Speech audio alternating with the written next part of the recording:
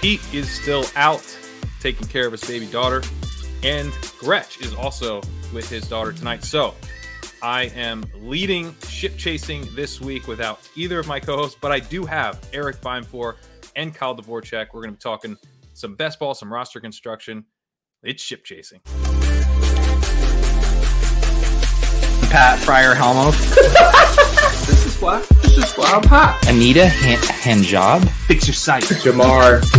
Alpha play chase. Are you kidding me? Kadarius Toney? You can't handle the heat.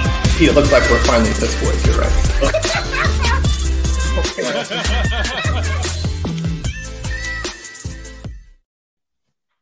What's up, guys? How you doing? Go ahead, Kyle. I was doing here last all right. week. They don't want to hear from me anymore. That's true. I haven't been here.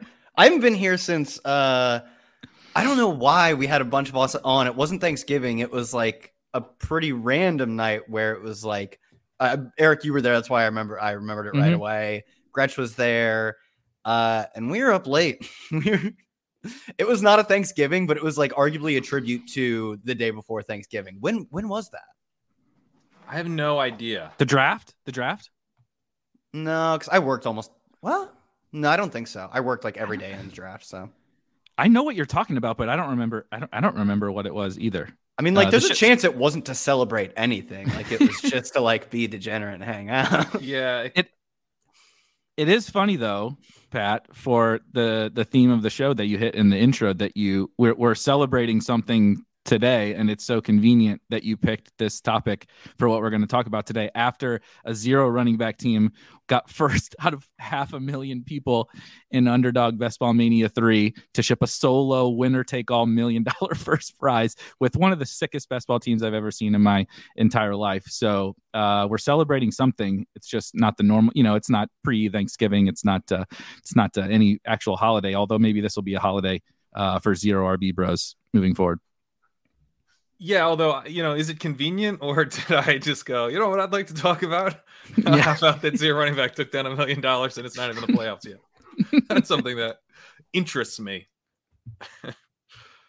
So this team, we should shout out King Capital, who won the $1 million, the $1 million regular season prize for Best Ball Mania. The cool thing about this team is like it's pretty live to win the playoff $2 million too. I mean, this is not a team that was optimized for the regular season in the ways that we were talking about. I'm curious because right before we went live, we were talking about the idea of, if we were doing drafters and stuff, and I didn't do a ton of drafters, but I dabbled and I was kind of curious. Listen, I know Davis did a lot on drafters. I know Liam was drafting over there.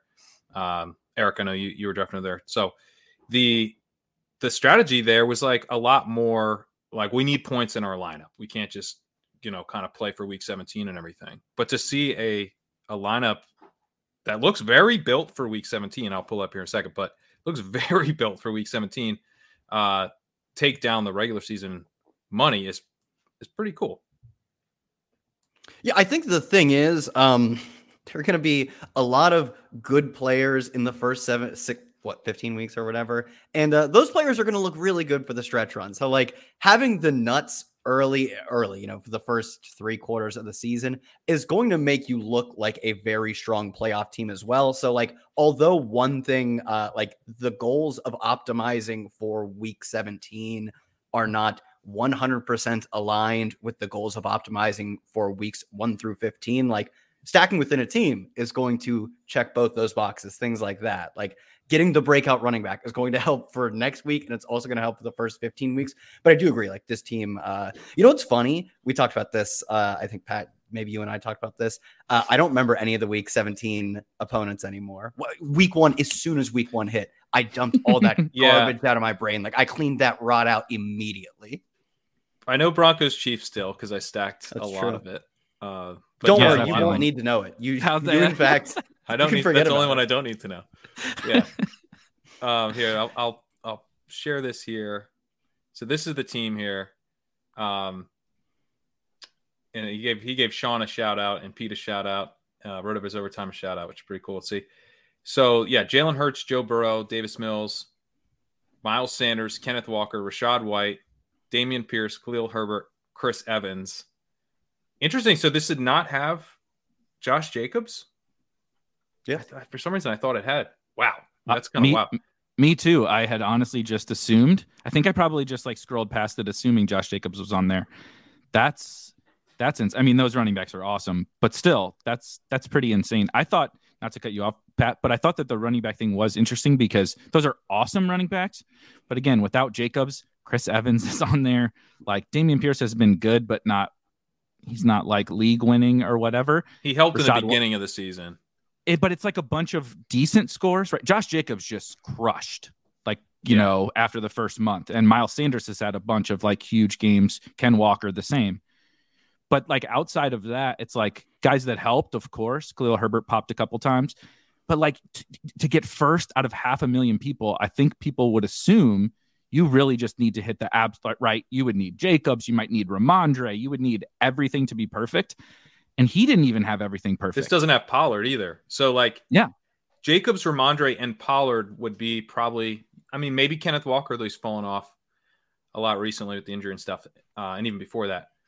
So, I mean, Jacobs for sure, number one with the bullet, probably Pollard two, and then maybe we could quibble about Walker versus Ramondre or whatever, but arguably he doesn't have the 3 top 0 running back hits who are going within a range where he was hammering running back. It's kind of interesting.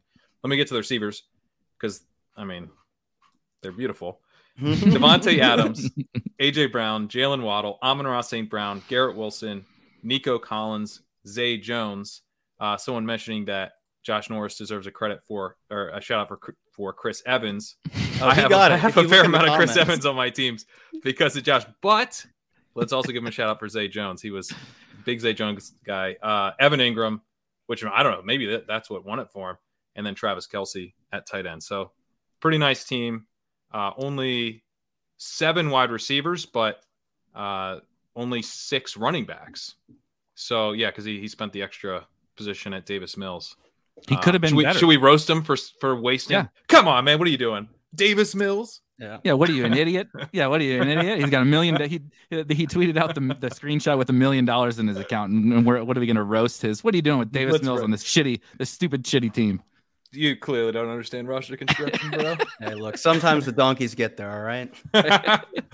No, this team obviously is an absolute. Yeah. I mean, but seriously, like this, I mean, Ramondre as well.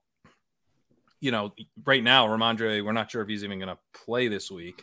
So, like, if you got there without Ramondre, if you got there without Pollard, who, you know, is back in this like split timeshare, it's probably better to have this team rather than the team that we assumed it was. 100%. He has like leverage on the field. He doesn't have they tweeted out the 3. So they tweeted out underdog, all of the advance rates. So you can see the advance rate for any single individual player. I haven't pulled up. Yeah, which is pretty cool.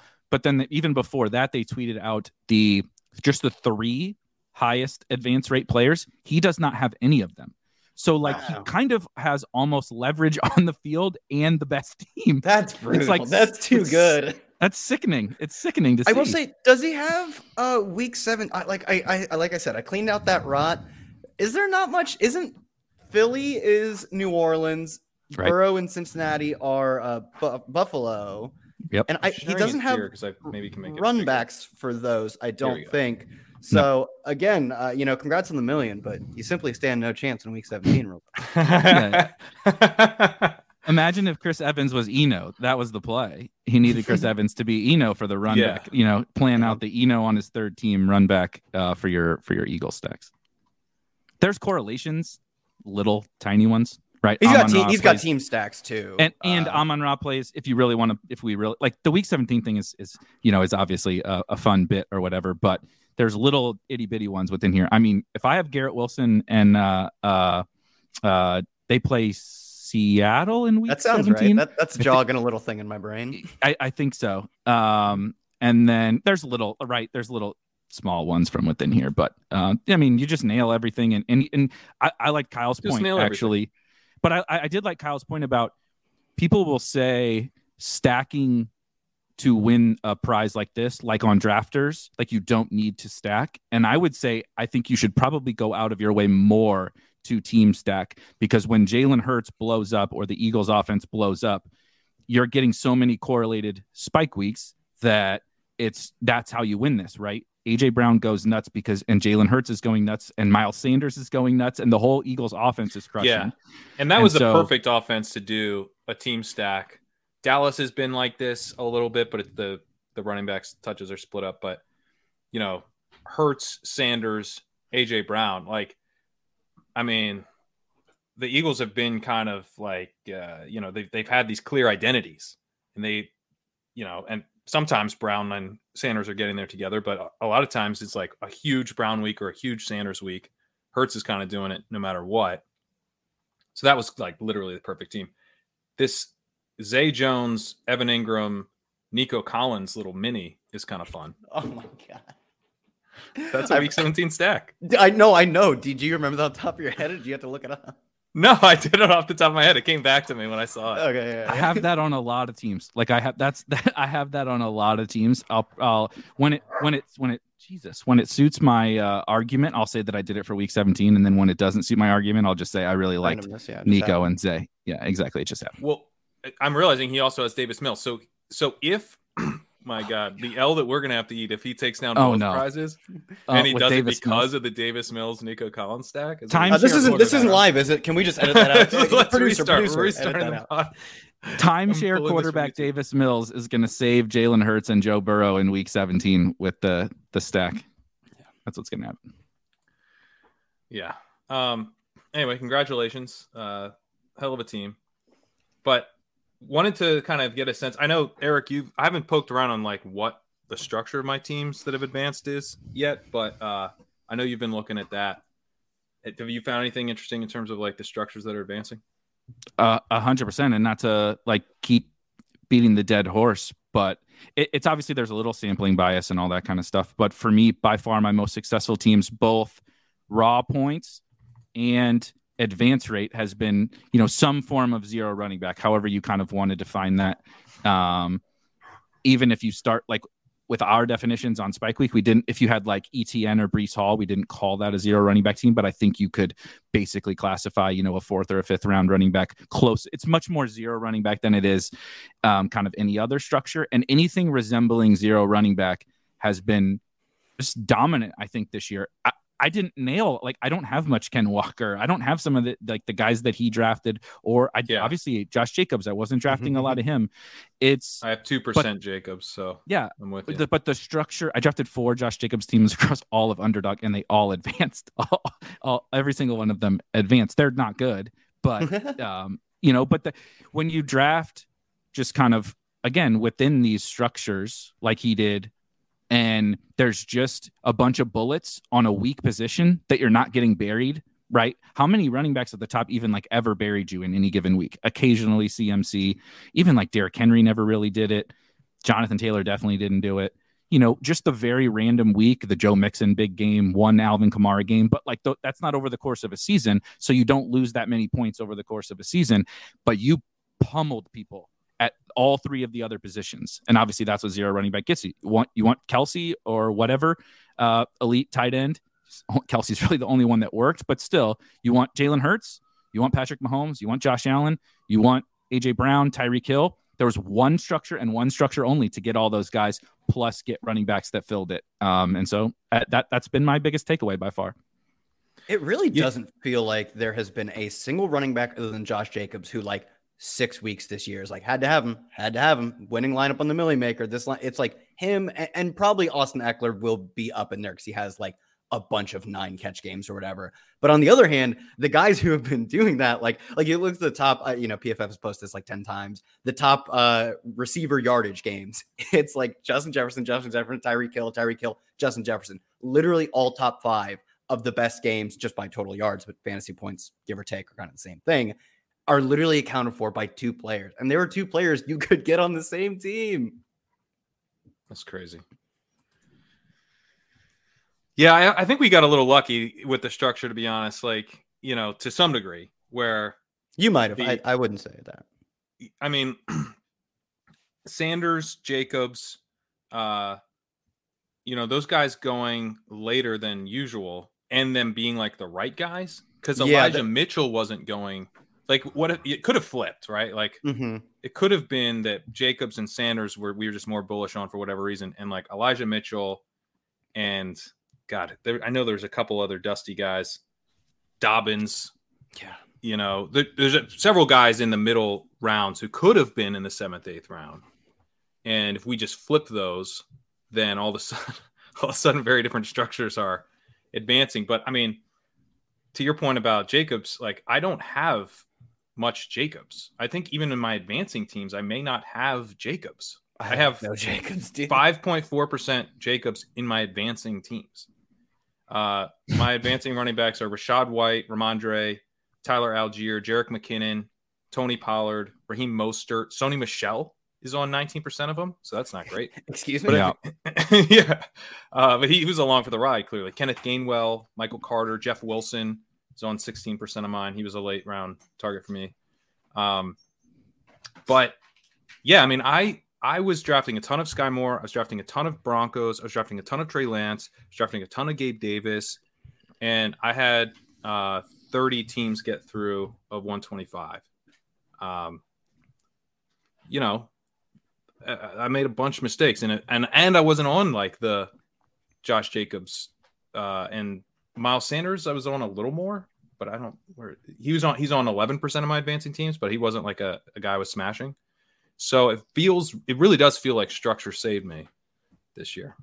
It definitely saved me 100%. My player takes were pretty garb. I ended up advancing a ton of my 2 teams. I think I was like midweight, maybe slightly overweight on those lineup, and I was so dumb overweight on Broncos. Easily the most team I stacked. Maybe them and Eagles, but Broncos were, I think, Broncos were like cheaper. Quarterback was cheaper, and top receiver was cheaper. So I got so much Broncos. They were awful, god awful. I hate talking about the Broncos. They make me so mad, so incredibly mad.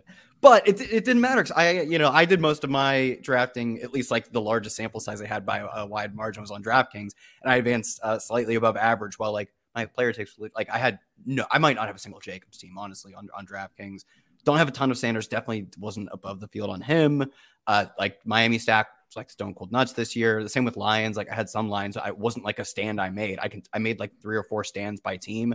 Like 2 of them maybe hit, and I advanced more teams than you'd expect, not by a ton, but and they look like pretty decent playoff teams too. And it was only because I played the broadest level of the game correctly, because it wasn't my player takes. Yeah, although my top advancing quarterbacks are Jalen Hurts, sweet, Kyler Murray, and Russell Wilson. So that Broncos take is still going to get me. Russ is hurt too, and so that sucks. But he was awful anyway. The Kyler injury was really brutal, man. Only a handful of my teams that have gotten through did it, Barry, but had some teams right on the cusp, like leading into Monday night with like Kyler Hollywood stacks or Kyler Nuke stacks. And some teams though had Ramondre. I also had all those guys on my Scott Fishbowl team, which barely got knocked out. It was just like that Monday game was the most devastating finish to a regular season that I can remember. So that really sucked. One thing I was gonna say, wasn't quite what you were saying, Pat, but like with the Jacobs thing and why, we say like structure matters, but obviously at the end of the day, the player takes. It's a delicate balancing act, right? So people will try to go back and retrofit the Jacobs thing as like, oh, we should have been on him, especially you're 0 running back bros and you let Josh Jacobs go in the 7th round. Like, what are you doing? You're an idiot. And it's like, well, do you feel that way about CEH? Because the situation is really not very different for like, if we go back and look in the summer, Josh Jacobs, new regime, drafted a running back. Now it's Pacheco versus Zamir White, whatever. Not that big of a deal. Yep. The Chiefs have McKinnon. CEH has 1st round draft capital. Jacobs is better. Basically the only argument for Jacobs that doesn't really fit CEH is I think everyone agrees that Josh Jacobs is probably quite a bit better. That's why I do think CEH. It was a leak for me, at least. Like CEH, I was confidently like yelling on ship chasing that CEH was bad. I think I remember this. Yeah. Yeah. I was like, he's terrible. Like he's just bad. Like I'm betting against him as a talent. I don't think like I want, and I was overweight Pacheco. I was overweight McKinnon in a big way, which might have been one of the keys to my season when I go back and review it. I'm sure it was. I was obviously overweight Rojo, which obviously hurt my season. But like all in all, going super underweight CEH and just taking all the other Chiefs backs was like one of the things I'm happiest about. Same. This now I wish I hadn't correlated them with Broncos, but so that Jerry Jeudy just scored 3 touchdowns. That's true. It's not over. The dream's not dead. Teams in. Yeah, the dream's not dead. Yeah, for sure. But like Jacobs, and there's also video of this when Leone was on of him trying to talk us into Josh Jacobs, and my pushback to that was just like gross. Like I didn't have an impassioned It literally case. It is the Fournette take from 2 years ago, whatever the Fournette break. I'm like, I don't want to take him. But the thing you see, the thing is, I don't like it. Jacobs is better than Fournette to me. He's better than Fournette. But the argument we made against Fournette 2 years ago or whatever. Was like, but I don't like it. The thing is, you're saying things that are true and correct and make sense, but like, don't like them, so I'm not going to do it. Even though it was probably smart where they were going. Like I'm sure, like in May or whatever, the very first month of like really best ball starting to ramp up, at least like for me, Jacobs, like I know his ADP dropped and just kept dropping. And maybe, like obviously in hindsight, there's almost no price you could pay that would have been incorrect. But Jacobs, obviously like. There's only one way this turns out in reality, and that way is he's a top 5 pick if we redo this. But, if he was a 5th round pick to start the summer, right? At that point, like, yeah, I don't actually feel bad about not taking any of him in May. What I feel bad about is not taking any of him August 30th. Like that, yeah. I did 5-7 drafts that day or whatever. He came up every single time. He kept falling lower and lower, and I still took almost none of them. That's the take, though. What Kyle just said, I think is – everyone will do this next year, right? Some people are going to say Josh Jacobs should go in the first round and all this, and we'll say, oh, we were idiots. We bought into the Hall of Fame game thing. We bought into this. We bought into. But it's not about Josh Jacobs. It's exactly what about us. But isn't everything? But what the Josh Jacobs thing is like you have to make a decision with all the information that you have, and there was a shitload of information that was like, this might not be great for Josh Jacobs. I know that Zamir was a 4th round pick, but they drafted a guy with a new regime. Josh McDaniels has used committees. He brought in his freaking special teams lover boy, Brandon Bolden, for no freaking reason. They have Amir Abdullah, right? Then you do get the Hall of Fame game thing. You get all of this information, and it's easy to say now because he is good. But the good thing is why we should have taken him when he fell. Yeah, all that other information when he was like living in that heart of the dead zone. Honestly, I don't really know that he was a great pick there. But once he fell, and it's like CEH, the Patriots guys, all these other backs in that range, it's like AJ Dillon was going like 2 rounds before him by the end, and like that's pretty bad. I think that Dillon call is a really good one because like the thing that kind of hit me with the Jacobs thing, and I think. The thing I like about thinking about it this way is that this also applies to Miles Sanders, is that like I think I would have been, and this is a leak, by the way. I'm not like I'm not proud of this, but I think I would have been more excited to draft Josh Jacobs and Miles Sanders in the 11th round if they had been like nominally behind Zamir White. Like let's say Zamir White came in and Zamir White had been, or Brian Robinson. I was not in on Brian Robinson as a prospect. So let's say Brian Robinson is like the starter and it's the Antonio Gibson thing. And I actually took some Gibson, right? Yeah, like once this happened to Gibson, I was in on Gibson at a reduced price tag in like the 10th round.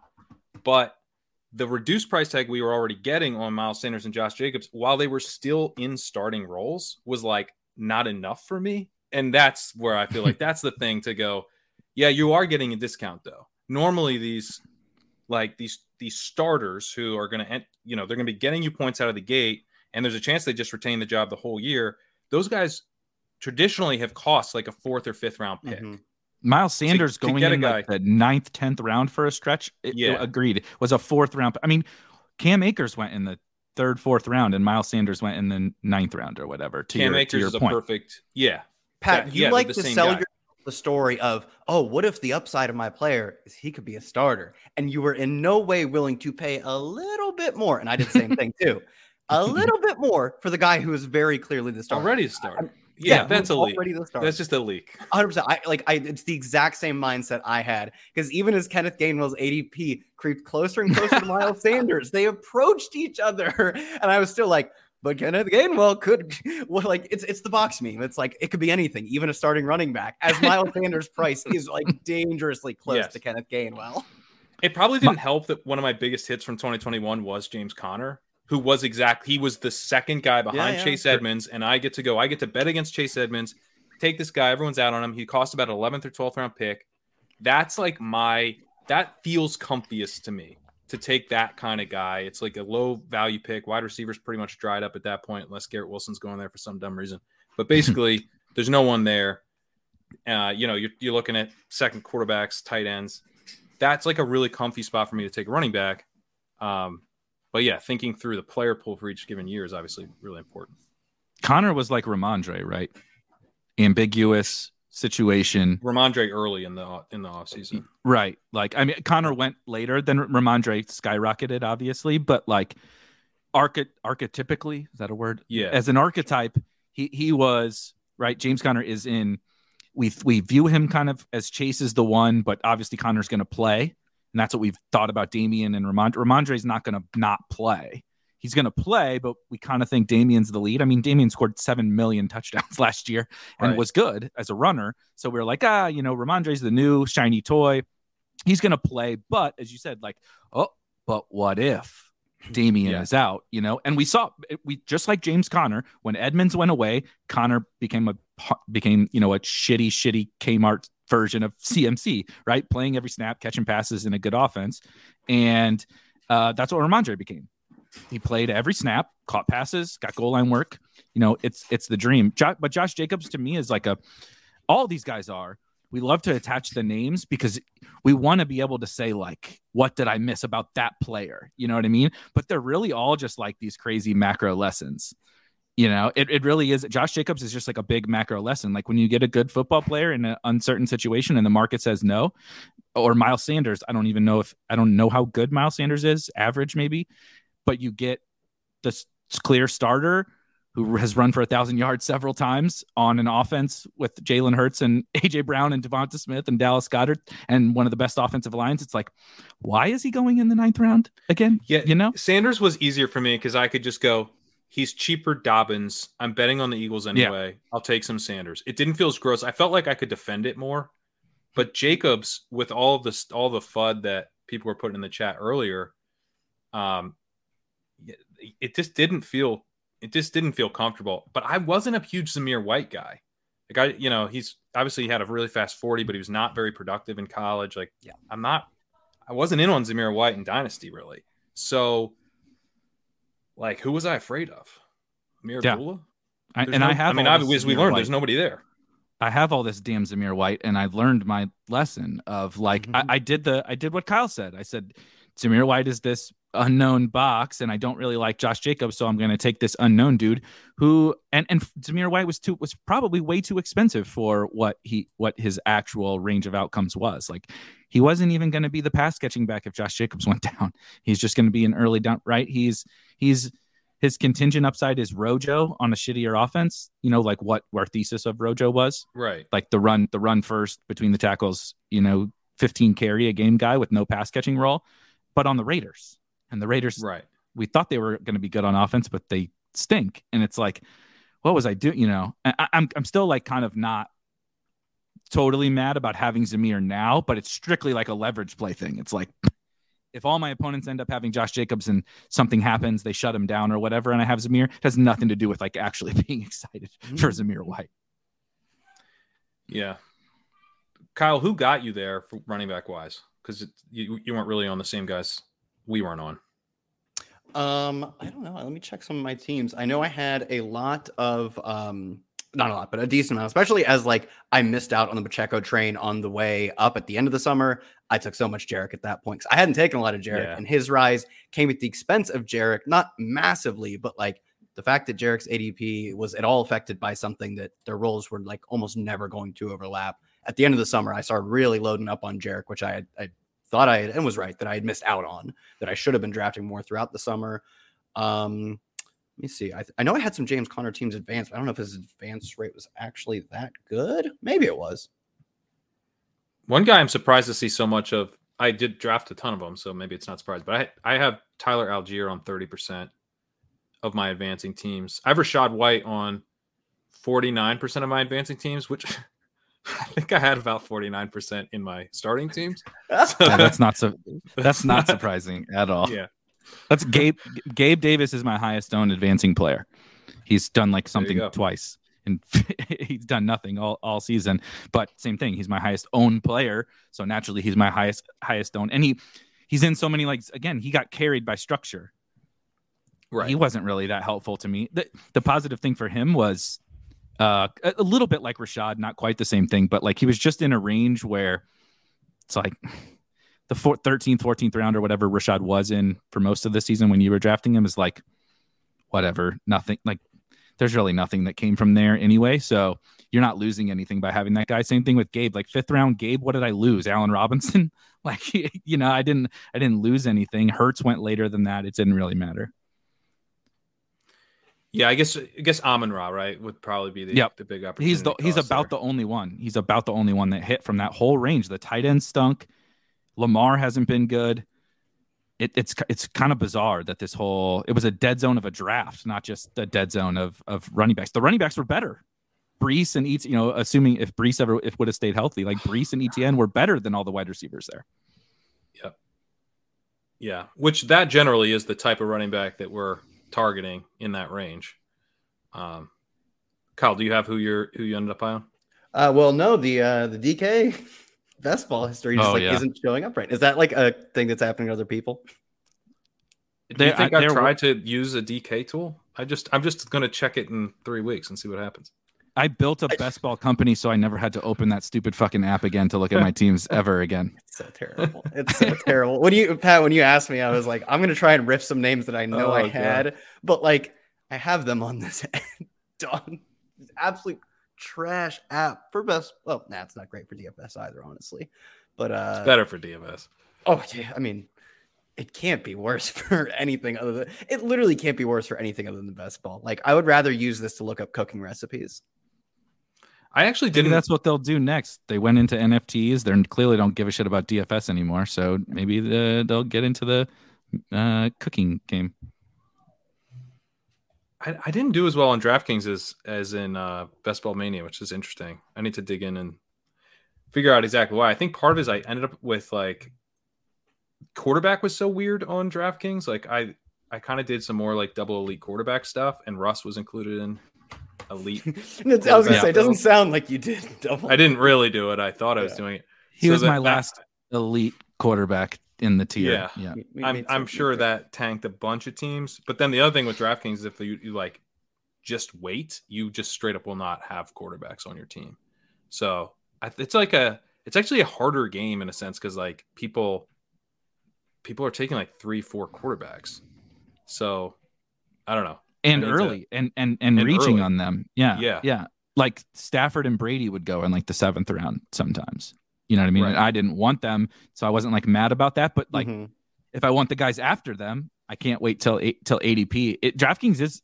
I kind of like the chaos of DraftKings. Like, obviously, there are bad drafts, so like people are building this structure conversation we're having here. You can win by being smart about structure and all that stuff. But your point about the quarterback thing is so true. I think we're going to deal with this next year on like all sites. Yeah, I think these quarterbacks are really going to get juiced up by ADP, and a lot because the running backs are going to get pushed down. The wide receivers are going to get pushed up. The tight ends are going to get pushed down because nobody wants to draft any of these losers besides Travis Kelce. And so you can sit here and say, I'm not taking a 2nd round quarterback, but like if everybody else is doing it, you're not going to win this thing with Daniel Jones as your QB1. Sorry to tell you, you're just not going to do it. So you got to play the game, but how do you go about it? And that was the DraftKings thing. It's like, I'm not taking Josh Allen in 2nd. Well, do you want 0 Josh Allen in 150 teams or however many teams? Is that a stand you're willing to take? And I didn't take much, but I wasn't willing to say, I don't feel like 0 Josh Allen is the right way to do it either. Yeah. Looking at Hayden's, I mean, obviously this is for Best Ball Mania, but looking at his just chart of just win rates by position throughout the draft, the highest 2 peaks are earliest possible quarterback because Allen had a great advance rate. Mahomes right after him had a great advance rate. And then I'm just trying to eyeball the little dots. Then 3 quarterbacks later by ADP, maybe it's 4. Jalen Hurts had the best quarterback advance rate by a pretty wide margin. So in the first 5 or 6 quarterbacks, 3 of them were just the nuts. And then the like later middle round, Justin Fields, Tua, and Trevor Lawrence, like those type, especially like with Justin Fields, maybe there will be some Tua-like well, actually Tua and Trevor were both in similar-ish situations. Those players are probably like, those are going to replace our like garbage Matthew Stafford and Tom Brady. Is like the young quarterbacks who may or may not be good, but are getting situation turnover. Those are going to be our early middle rounds. And then the early rounds, because it's working, is going to be Josh Allen, Mahomes, and Hurts. Yeah, 100% chart that you're talking about. Oh yeah, that's the one. Yeah. Funny how that works. Let me open a new tab actually. The Lawrence and Tua thing and Fields, basically those guys, right? Yeah. Those were the winners from the later rounds, not necessarily late, but late double-digit rounds. Those are the winning quarterbacks from those rounds, and like, but that archetype now is going to be like what we memed Trey Lance into. Anyone that is the Justin Fields, Trevor Lawrence type breakout archetype you're not getting them in the 12th round anymore. Like it's not going to happen. Maybe, although Tua was, one of the big breakouts from that range. And here, let's go to this range. So Tua, Trevor Tua Lawrence. Got new weapons, new coach, like new offensive system. That's what Trevor Lawrence got. Justin Fields sort of knew. He didn't get anything. But he they were ready to give up on him. He gets new coach. He got new coach, right? That was new coach. Didn't bring in any weapons for him. And he had to run for 50 yards every week just to prove his worth. He didn't get new weapons. At least what's your problem with fucking Velus Jones here? That's also true. He did get a new weapon. Yeah. Imagine this season with Velus Jones being an absolute zero. I mean, this is the perfect Fields. Oh my God, he's a franchise guy. Oh sweet, my Velus Jones shares must be crushing. No, Darnell Mooney's hurt, and Velus is still just a kick returner. What is the point? He's always been a kick returner. I know. But that's also a thing that people used to say. I'm not saying that this is wrong actually, but like that skill, right, is kind of like a translatable skill to being a good. You're good with the ball in your hands. You have big play Velus potential. Jones says otherwise. Yeah, Velus has broken that mold, right? Debo was that mold. Now he wasn't 40 when he came into the league, but Debo do you guys know? So I just looked it up. So I do know, but do you actually know how old Velus Jones is? Is it 25? I thought he was 26. Yeah. He's 25. No, I think he spent 6 years in school is where the 6. Oh, you're right. It was because it was 4 at USC and then 2 at Tennessee or whatever, something like 25 years old. DJ Moore's only 22. When was he? When's his?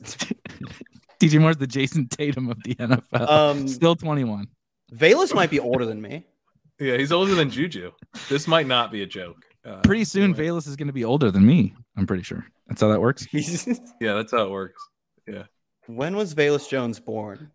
Shelly in the chat. I didn't know. Juju is actually 26. This is an incredible. This is an incredible comment that I know he's not technically older, so it didn't perfectly hit. He's basically Juju's age, and Juju is on his 3rd contract in the NFL. Velus is a rookie. He is less than 1 year younger than Juju. Juju turned 26 in November, and Velus turns 26 in May. So next summer, when we are drafting, Juju Smith-Schuster and Velus Jones will be the same age. They will both be 26 years old. Last summer when we were drafting me and Velus Jones for the same age. I remember when NBA players started coming into the league younger than me. I was like, that era in my life is gone. Obviously, I had aspirations to make the big time. I'm glad that era hasn't passed me in the NFL quite yet. Yeah, you still got, and with the nil money, and we still got kids taking COVID years and all that kind of stuff. We're gonna get some more Veluses, I think. Can I ask? I know we're supposed to be talking about roster construction, but I've thought about this with Velus a little bit. If he were a good prospect, so Sean says, how old was Kupp when he came out? I'm not even. He's saying 29 now. Kupp's 29. Yeah, I'm not even saying Kupp was like some world beater prospect, although he was insanely productive. Mm-hmm. Super productive. A very different level, obviously. But if Velus was a like really good, like dominated at Tennessee. Like, so I don't know if you've been watching this year. Like if he did what Jalen Hyatt did this year at Tennessee, would you have in been his in on sixth him? college season, though, in his sixth college season, Let's just say 6, like, just for the sake of argument. Like, Yeah. but he needed to be a better prospect than he was, and then kind of broke out late. Would you have been more on him, or because clearly he also wasn't a very good prospect and he was old? So Probably it was kind not. of me to too. be honest. Me too. Me If you had dominated at it, I'm more interested in the guys who dominate for like their entire career at a lower level of competition. yeah, Cup, Because yeah. like, what are they like? Okay, that tells a story of you weren't that good as an 18-year-old, or you weren't viewed as a potential elite prospect, and then you went to a school, and then what were you supposed to do? You did everything you could from that point on. You crushed. Like, I guess you could have transferred, but like that, it's a huge risk to take. So back then in those cases, for most of our fantasy football life, it was a huge risk. Now it's a little different. We'll see. Right. But like Cup couldn't just transfer to fucking USC. You know what I mean? Like exactly. he couldn't just do that. that's not happening. I So- will add one caveat that had he been doing what Hyatt did while literally on the same team as Hyatt or on the same team, they have one of the other receivers too. Cedric Tillman, yeah. Yeah, Tillman. Had he like truly dominated like that with those guys as competition, and we had strong reason to believe those guys were really good, what I'm describing is kind of the Ohio State receivers, but I'm thinking Devonta Smith, where Devonta Smith was like truly incredible late in his career, late in his career for, what we prospect as college players, but he was like consistently beating out like first round future talents. Like, and he was competing. Yeah. He was competing with them early in his career. So there was like very like just dumb logical, like, yeah, this guy played with Henry Ruggs, Jerry Jeudy, Jalen Waddle. Maybe it makes sense that he had 400 yards in his second season or whatever. And when he finally got Chris Olave, similar where that's the other one I was thinking was Olave never like broke out. But he's literally playing with like one of the best college receiving rooms we'll ever see. So you can sort of excuse it. Maybe that's the one scenario in which I would become in on a Velus Jones type. But even then, there's like a decent chance that we're playing the pricing game. Decent chance he ends up being overpriced for me. Right, because that's not how a lot of the market thinks about it. They're just like, this guy was awesome. He was a second round pick or whatever, and so I'm just going to take him. Well, the market was not in on Velus Jones. No. But let's be clear. But if he put up the Jalen Hyatt season from this past year, he wouldn't have been an 18. They would treat him as if he broke out his second year. Not he would have got treated like Jalen Tolbert, right? Well, that's what Jalen Tolbert. That's what Jalen Tolbert got treated like. Like Jalen Tolbert had a good year at a small school, and there was a ton of opportunity on the Cowboys. So everybody was like, "Oh, 11th round pick," Yeah, like, and you crazy. see here, actually pretty interesting. Yeah, third round pick Jalen Tolbert going behind Christian Watson. Oh God, what's that long name to the right of Jalen Tolbert? Oh, is that Albert? Kyle, come on. Do you guys know how to say this? Albert. Hey, he was active. He was active this week. I watched him play a couple snaps. That's your victory lap. He got to watch Jerry Jeudy catch a bunch of touchdowns. You see, the thing is, they have this stud. He's been like producing every single week. Andrew Beck, and he was hurt. So when he's hurt, Albert gets his chance to not play a snap on offense, but be active. Eric Saubert. They've been so far out of the playoffs for forever, and they're playing Andrew Beck and Eric Saubert over Alberto. How bad is this guy at football? Man, really quick, did you ever see the Alabama? So back when I think it was when Waddle was a freshman, either a freshman or a sophomore. The one where they do rock, paper, scissors, decide who catches who runs the long route or whatever, or something. I forget what they it was did an exactly, ESPN like special on them, all four guys. And they legitimately came out and said, because they hung 60 on everybody, that team, Tua and those guys. And they would literally, Kyle's not lying. So they knew the play calls, right? They would get the play call. Instead of going and lining up, they would go together and do rock, paper, scissors because they knew which route was going to score the touchdown, like a 60-yard touchdown. Yeah, you're playing Vanderbilt or whatever, and one of the routes is called against a 3-star corner who just got cooked by like Georgia's second receiver. The guy who's running a vertical, the guy who runs 9 against that guy, it's a touchdown. It is just a touchdown. And so there are literally clips. Oh, you can see their hands like real quick, and then they line up. It was awesome. That's amazing. So let me set up this chart in case people aren't familiar. So shout out to Hayden Winks, who made one of the most interesting charts I've ever looked at.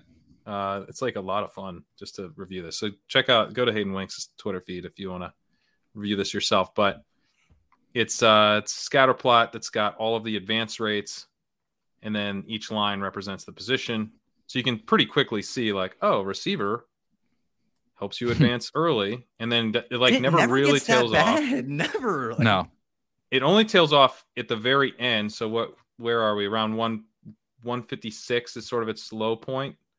144 here. So around the end of round 12, it starts to dip.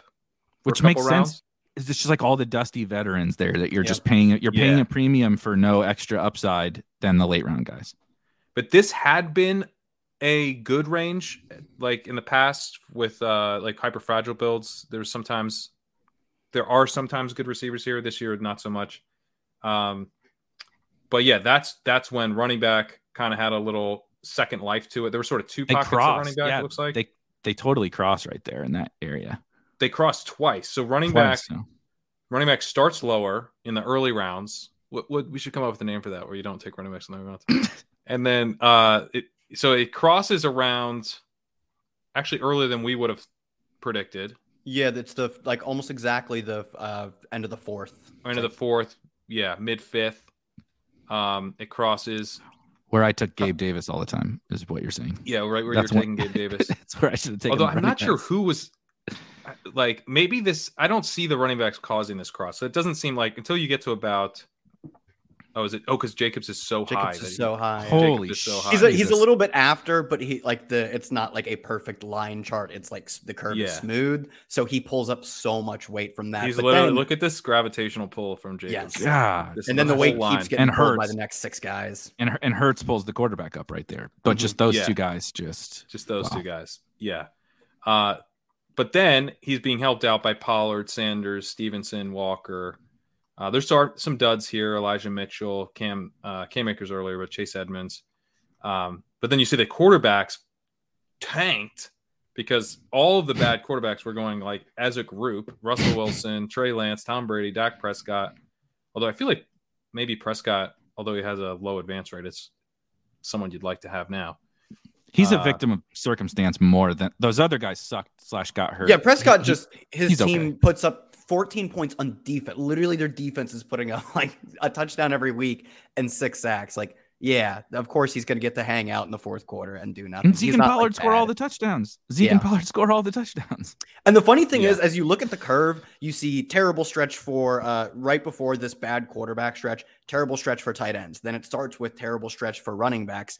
There is, up until like that 12th round or whatever it happens to be, right? There is no bad stretch for receiver. There is a slightly below average stretch. Yeah. It starts pretty above average, and then you do get to that little 12th round or whatever it happens to be dip.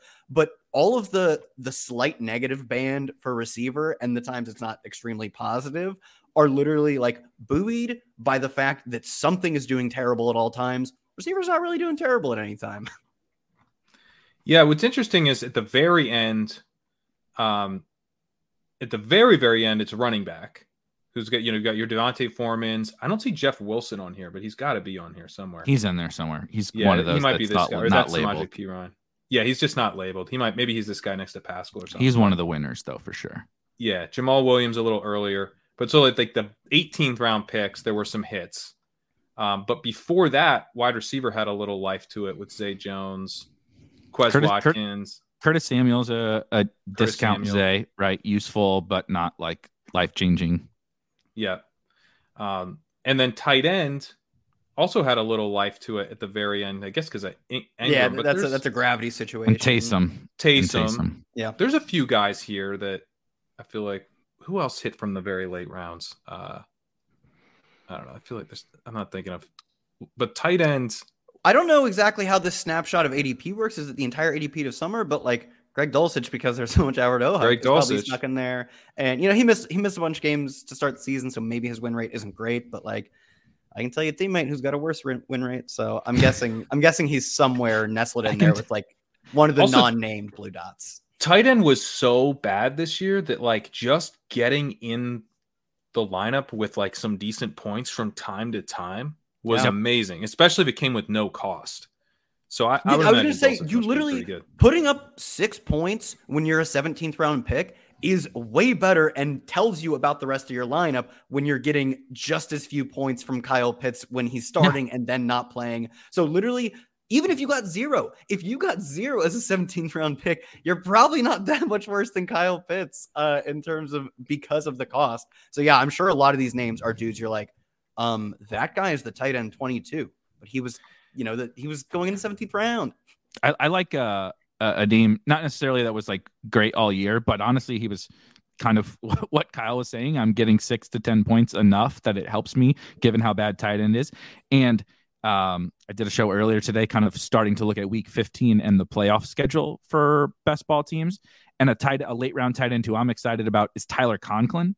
Whoa, look at that. Tyler Conklin. Sean, shout out. Look at you, mind meld. That's apparently my burner. But Conklin was that guy.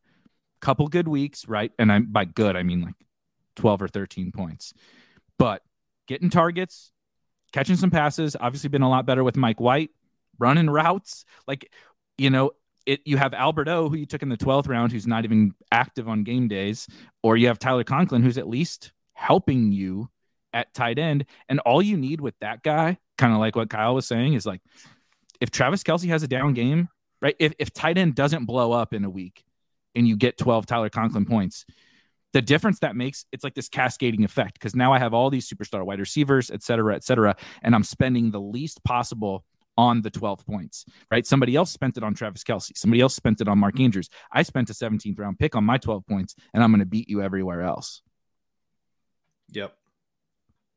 Yeah.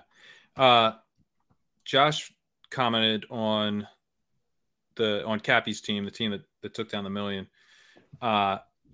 Big takeaway for him is that if you're going 0 running back, stop taking wide receivers, just 7 total, just 5 before round 13, didn't overextend. Use best ball to your advantage versus 0 RB managed. I feel like there's parts of that I agree with. What's interesting about his team is a reminder, Davis Mills, Chris Evans. So there's like a couple picks that didn't contribute. But like Zay Jones and Nico Collins did contribute. Those were late round guys. Zay added 85.5 points. Nico Collins, 38.9. So I feel like you could I don't think this team's any worse structurally if, that third quarterback is another receiver, but I get what you're saying. I think the bigger thing for me, and this fit with research that I was doing in the summer. So of course it jumps out to me and I like it, as I was looking at having, I believe it was 5 wide receivers through the first 11 rounds or something like that. That was really key, depending regardless of your structure. If you're going on making sure you had enough wide receivers when you're actually spending money on those picks. If you were going in an auction room and you're buying each one of your picks with your auction dollars, which is essentially what we all have to do, right? We get assigned, our auction dollars get split up into picks. And it's you have to spend $20 on this guy. You have to spend $15 on this guy. You have to spend $1 on this guy in the 18th round, $1 on the guy in the 17th round too. The 17th round's also worth $1. You just get to pick them first, right? So I think the more important thing is probably how you're spending those premium picks and making sure that you have enough wide receiver firepower. But that's probably where I would agree with Josh's point of you also don't want to have too much wide receiver. If you just spend all of your big money on wide receiver and try to figure out in the back end at running back, you're not going to be able to get enough running back points, most likely, because to Hayden's graph here, the running backs really fell off in round 11, round 12. The running backs were actually hitting a little earlier, and if you were skipping this range, especially this year, to tack on additional wide receivers and get to 6 within round 9 or something, then you probably really did hurt yourself.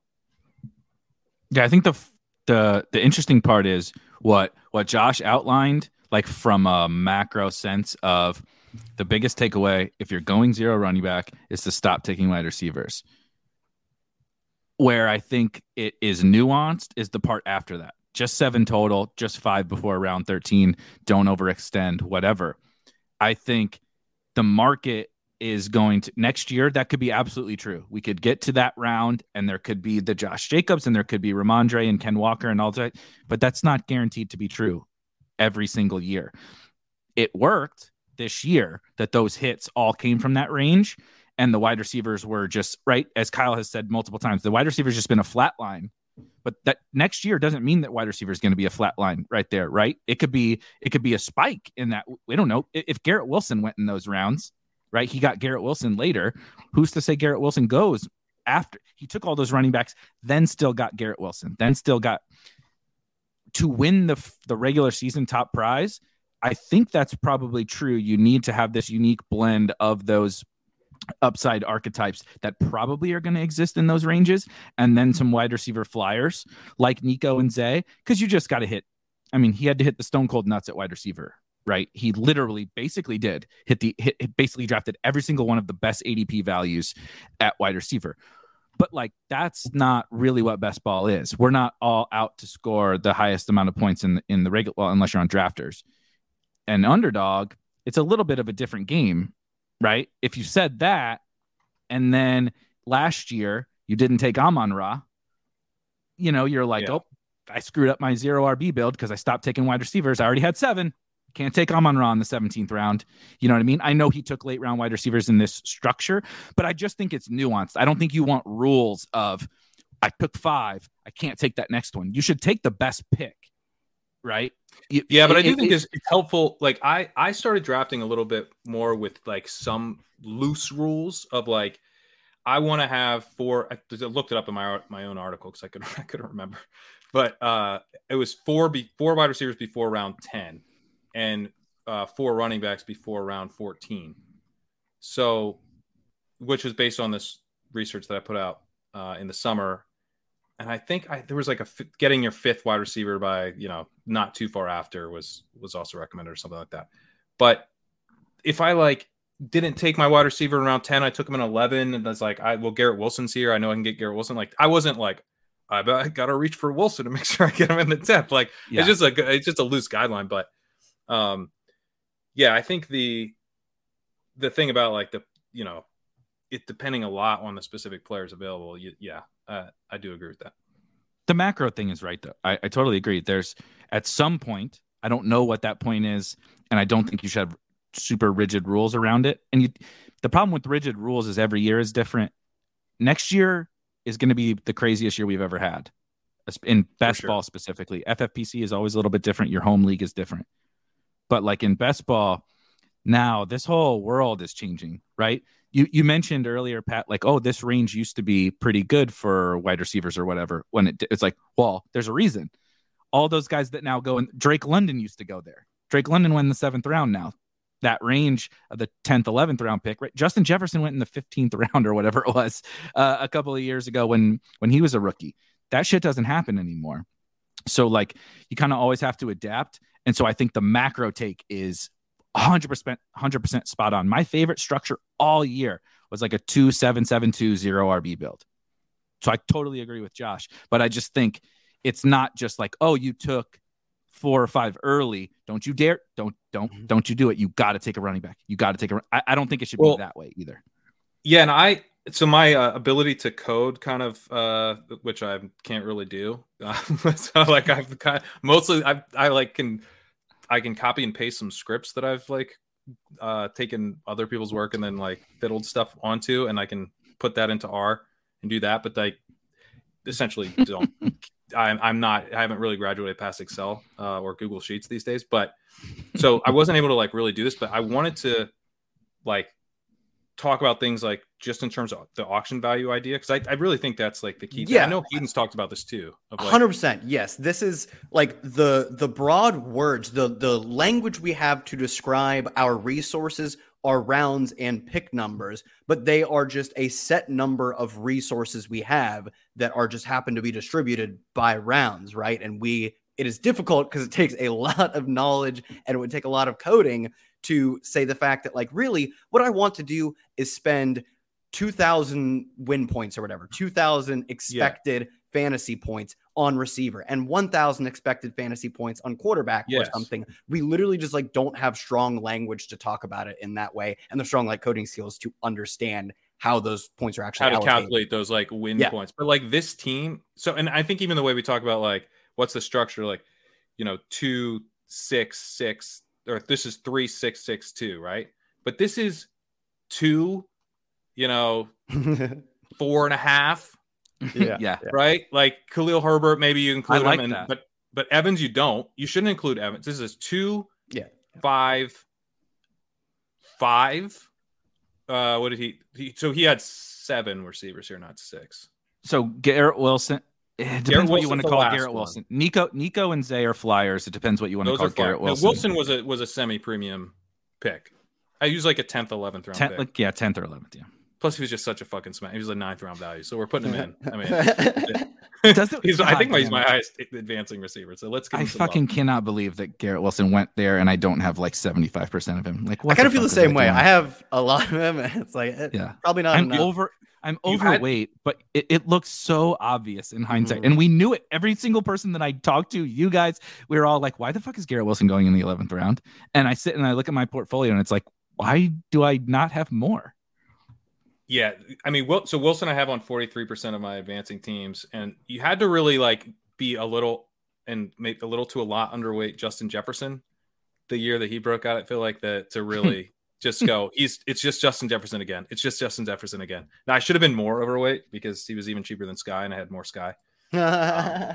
So I can't take too big of a victory lap, but I did like, I do feel good about the amount of Wilson I have advancing at least.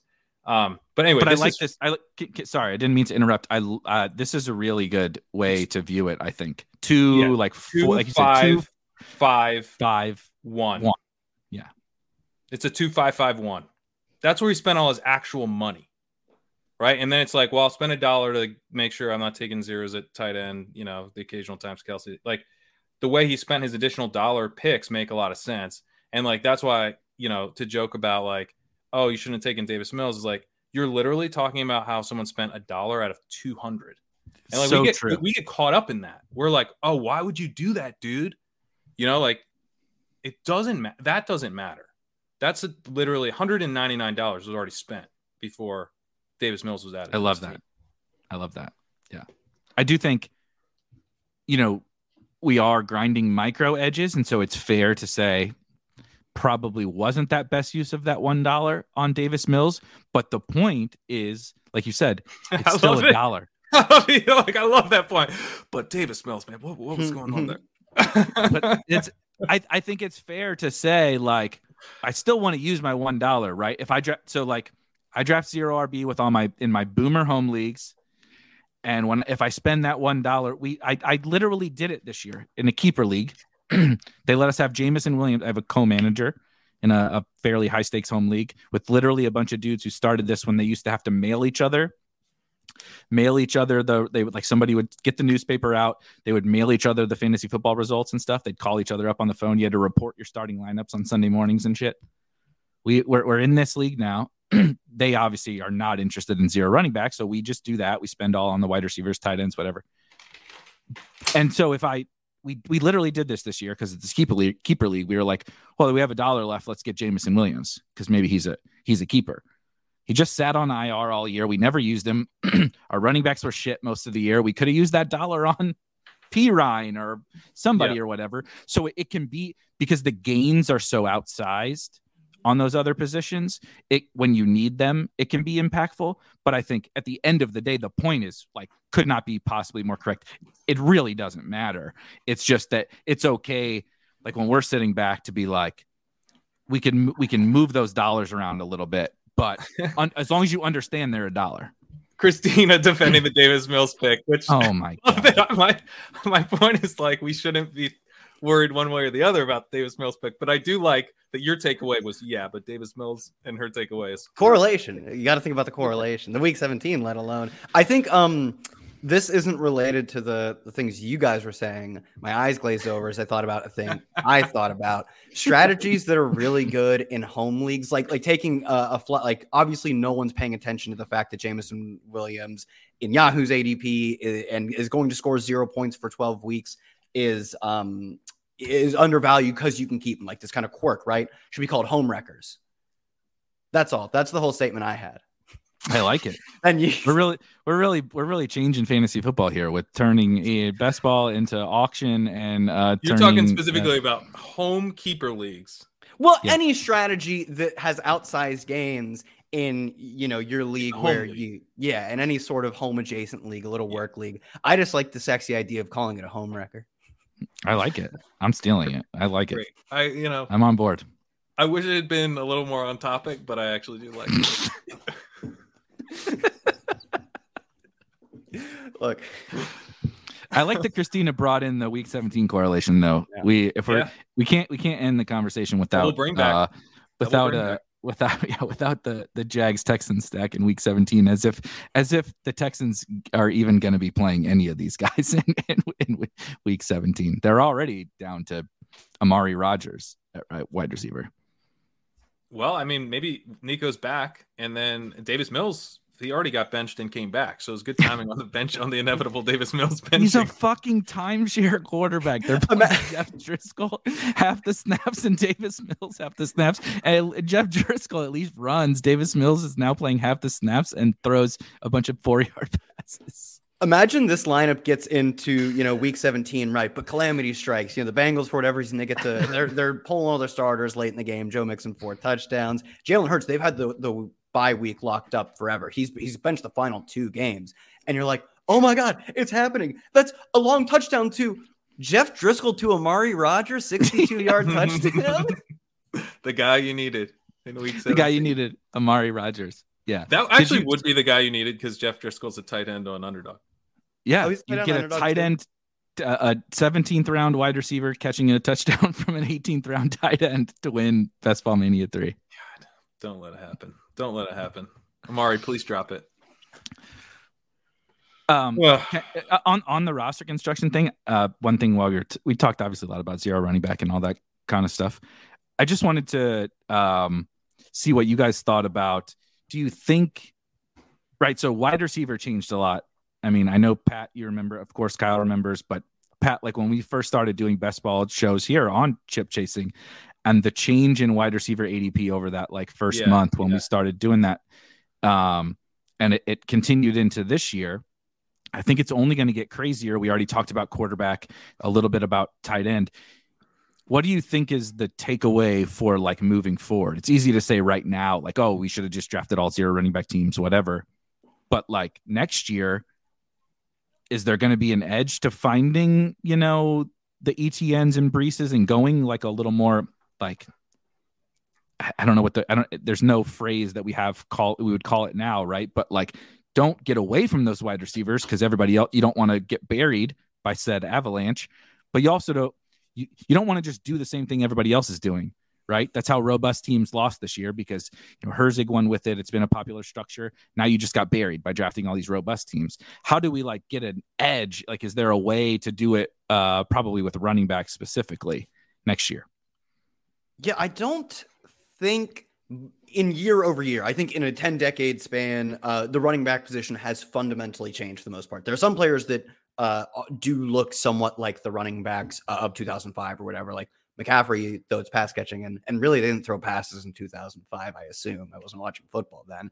But Derrick Henry looks literally like a running back from 1999. But for the most part, running back has you make me feel old. I would prefer if you didn't start your stories with saying you didn't watch football. I was playing college football in 2005, so I don't realize this is not great for me. Kyle does often make me feel old, but I recommend doing podcasts with him and Rotopat and Denny because I often he throws out references that I'll get and then they don't, and then I feel young. Yeah. You never catch the old bullet strays on those shows. I'm older than Pat. I know, but they have kids though, so it is so easy to just lob those grenades when you don't have kids. But year over year, over a 10-year span, yes, running back has fundamentally changed. And you could probably even argue it's changed 5 or 6 years, especially when you look at the way like salary cap in the real NFL, salary cap dollars are allocated, draft capital. Like we don't see first round running backs anymore. Not really sure we'll ever see one again. Maybe Bijan's going in the we'll first see. round. I don't see one again. It happened a couple years ago. There were 2 Harrison. Yeah, I guess. I'm thinking more of like the too Saquons and underestimate the Zeke's. NFL. We won't. Yeah, we won't. I don't think we'll see a top 5 running back ever again. A first rounder. We'll get plenty of guys in the 20, Yeah, we'll get first whatevers. rounders for sure. Yeah. I'm sorry, Kyle. I don't mean to keep interrupting. Todd McShay mocked Bijan I saw 5th it. overall. I saw it. That's not happening. He's wrong.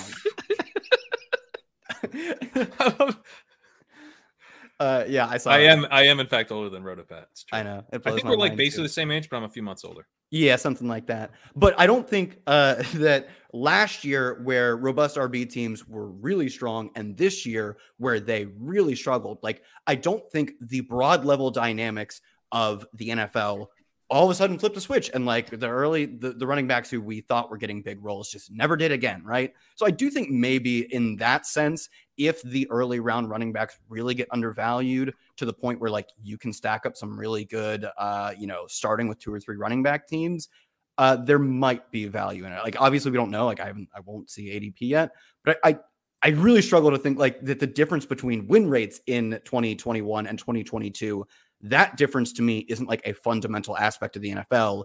It's largely randomness in our doing. It's our interpretation of what's going on. Yes, it's the market. It's not the running back position.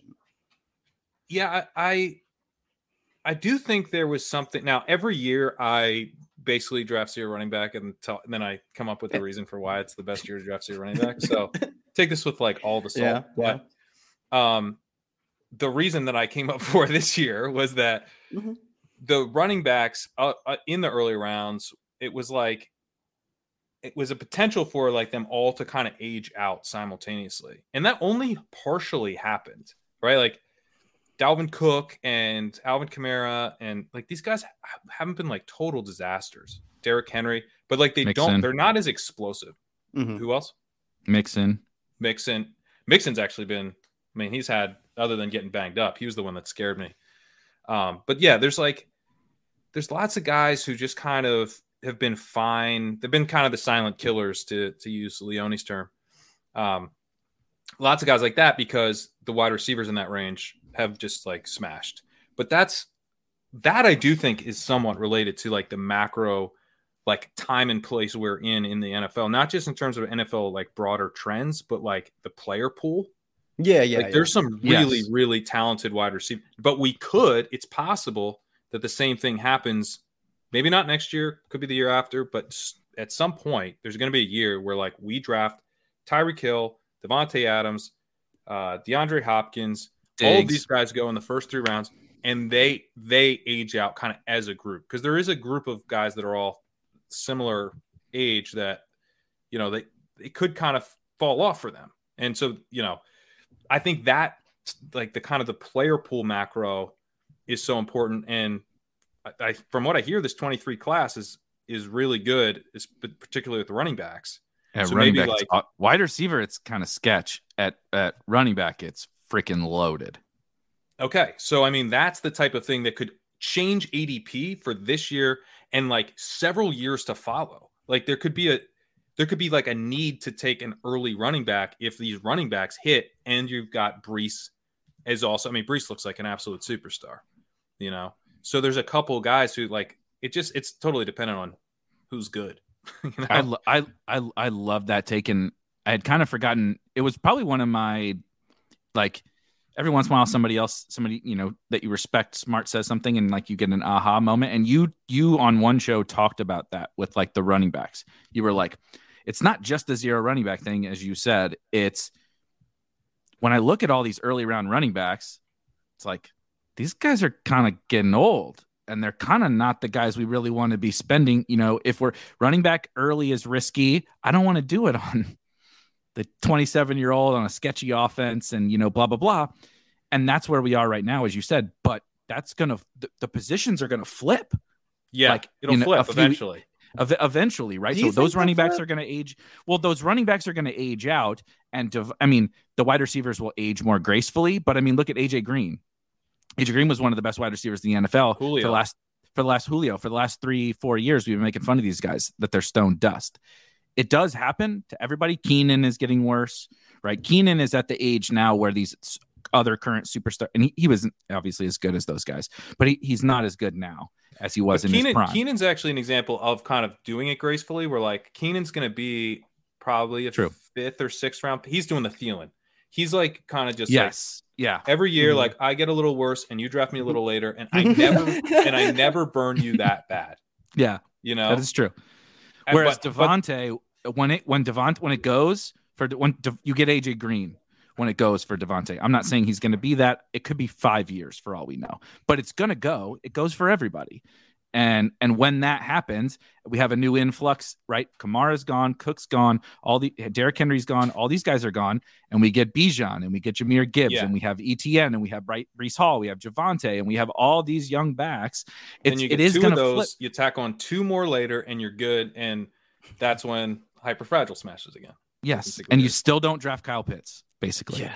Do you think we lose like receiver talent pool actually does at some point like fall off relative to where it is now? Like literally the guys we have right now will fall off, but we also just got the 2 most productive young receivers in like the history of the league in Justin Jefferson. And honestly, it's not even close how much better they are than any other player has been through 2 years or through 3 years. So like obviously it's just cherry picking 2 examples. I agree with the running backs though. Just coincidentally, right? This one sort of large player pool we had happened to have a bunch of, 25, 26-year-olds who had already like McCaffrey's young-ish, but he's also played like 6 seasons already, like he's not football young.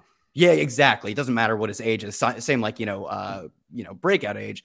Like if you're 22, but you broke out as a freshman and you just had to like spend 3 years in kindergarten, it's probably not that big of a deal, relative to being like a young 5th year breakout. If that happens. Yeah. We just happen to have a sort of small window of time where all the running backs were oldish, old running back, old.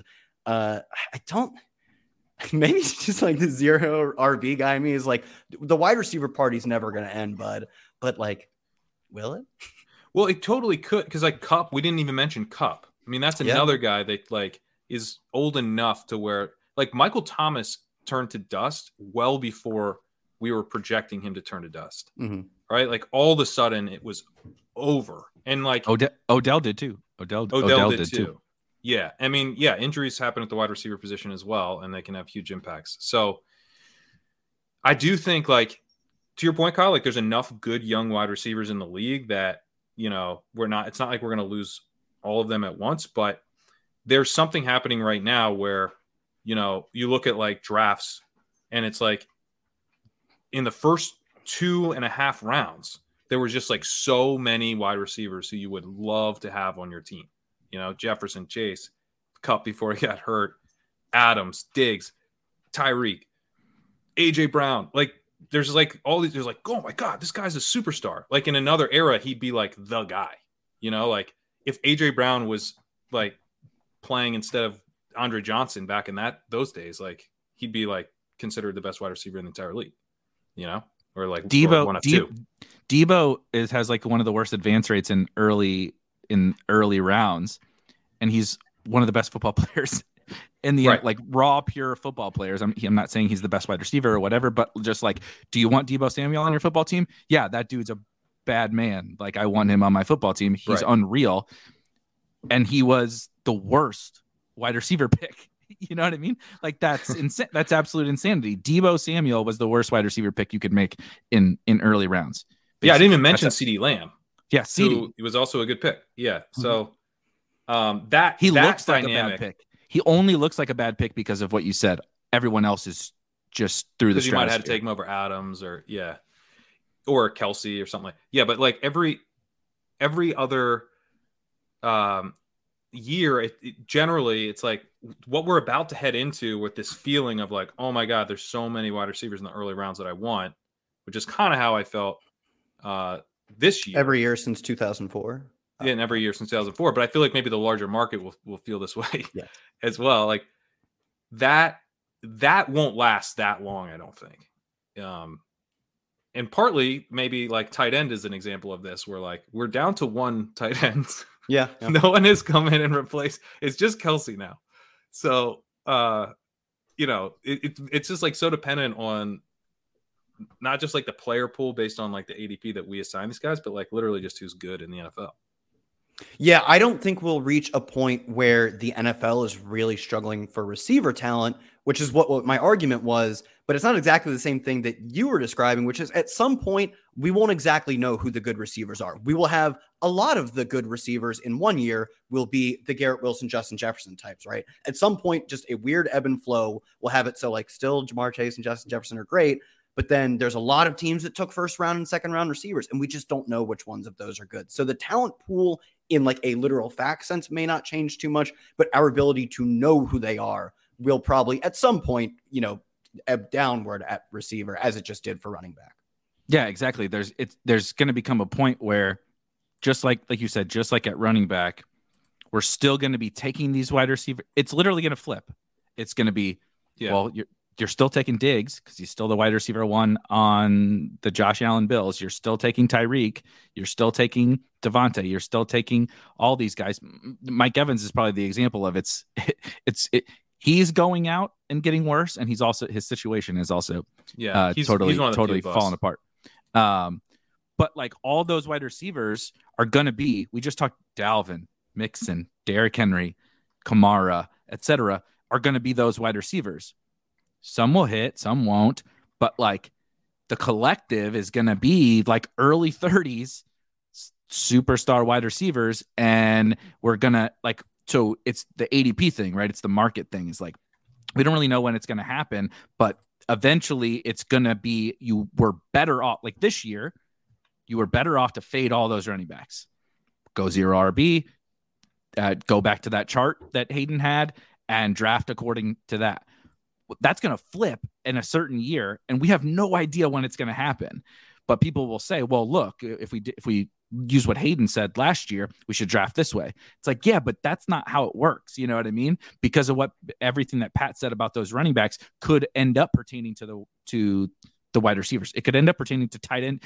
When Travis Kelce goes, what the hell are we going to do at tight end? You know what I mean? Like the whole market's going to shift here really quick when Kelce and these wide receivers go. Yeah. And we're so like, we have no choice but to keep drafting Kelce until he burns us hard. Yeah. Because, there's just no other way because he provides such an advantage.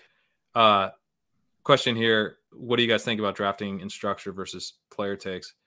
I do think because, as much as I love drafting zero running back, I draft a ton of hero running back. I drafted some, superhero running back, the two early running backs. I drafted some hyper fragile. I was pretty like my robust teams. I don't think I drafted unless it was an auto draft. I don't think I drafted like a single one that you'd call like a non-hyper fragile robust running back team. Like I was very intentional about only having like 4, like maybe a 5th tacked on late on a DraftKings lineup or something, but keeping my dollars really constricted on how much I was spending at the running back position if I was going early running back. But like I did do that. So I think the point of like this about, structure is that like there are going to be years where zero running back doesn't work very well, but knowing how to draft like a good hero running back team or a good superhero running back team or a good hyper fragile team is like an important skill. Like even if you prefer one of the strategies, you have to let the draft fall to you, as everyone who hates zero running back likes to say. I think the DFS analogy is always like, the super chalk defense, right? Like, I just always fade the chalk defense. Like there are 100% plus EV lineups that use the chalk defense. There are a lot of ways to build lineups. There are a lot of plus EV, like under owned quarterback stacks, right? Maybe I still don't play any of the chalk running back, but there is no way to argue that you could never make a good lineup with the 30% owned team facing the Bengals on the road or whatever. Like whatever, the Bengals face always has a good defense projection because Joe Burrow takes so many sacks. But like there's just so many ways to build good lineups. There's no way to argue that this one single factor can limit you from making a plus EV lineup. I think it's the same thing is true with either player takes or the idea that like yeah, there's no good hyper-fragile teams. Like, oh no, there are plenty of good hyper-fragile teams. And knowing that you can spread out, like probably reduce your variance by building in a lot of different ways, giving you exposure to a lot of different players while not sacrificing expected value. Like that's why I think I am totally fine building just about every kind of roster that I think I can make plus EV, which is almost all of them. Yeah, I hate the conversation that we see a lot of the times on Twitter or whatever, where people will say it's all about structure. The player takes. I don't even worry about that anymore. It's all about structure for me now, because they're really two different conversations. They're different levers that you can pull. Structure to me is like the ante to the game. Like when you show up to play poker, you got to pay the ante to play.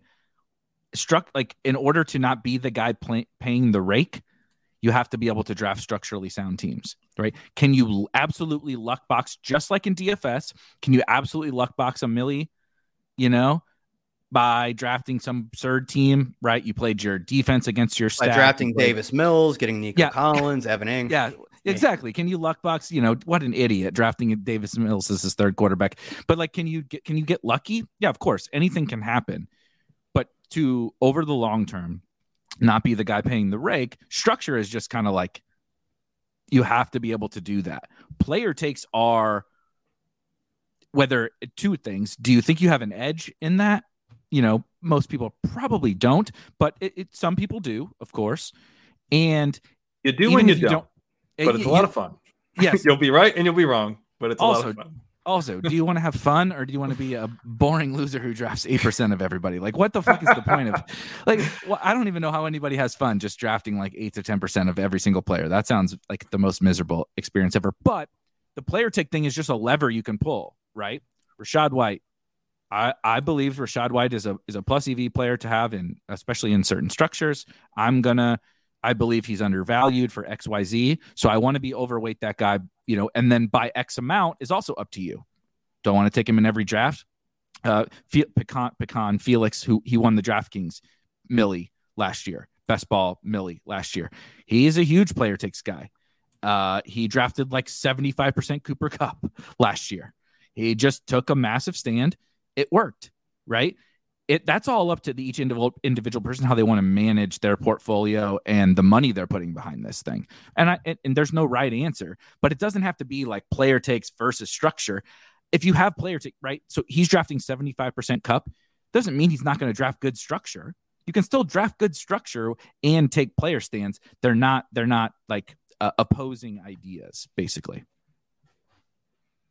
Yeah, and I think like you probably like getting a sense of where the market is, what the player pool is for that year is a good way to then go, man, I really feel like I need to get more of this type of team, Yeah. And so if it starts to fall that way, I'm leaning in.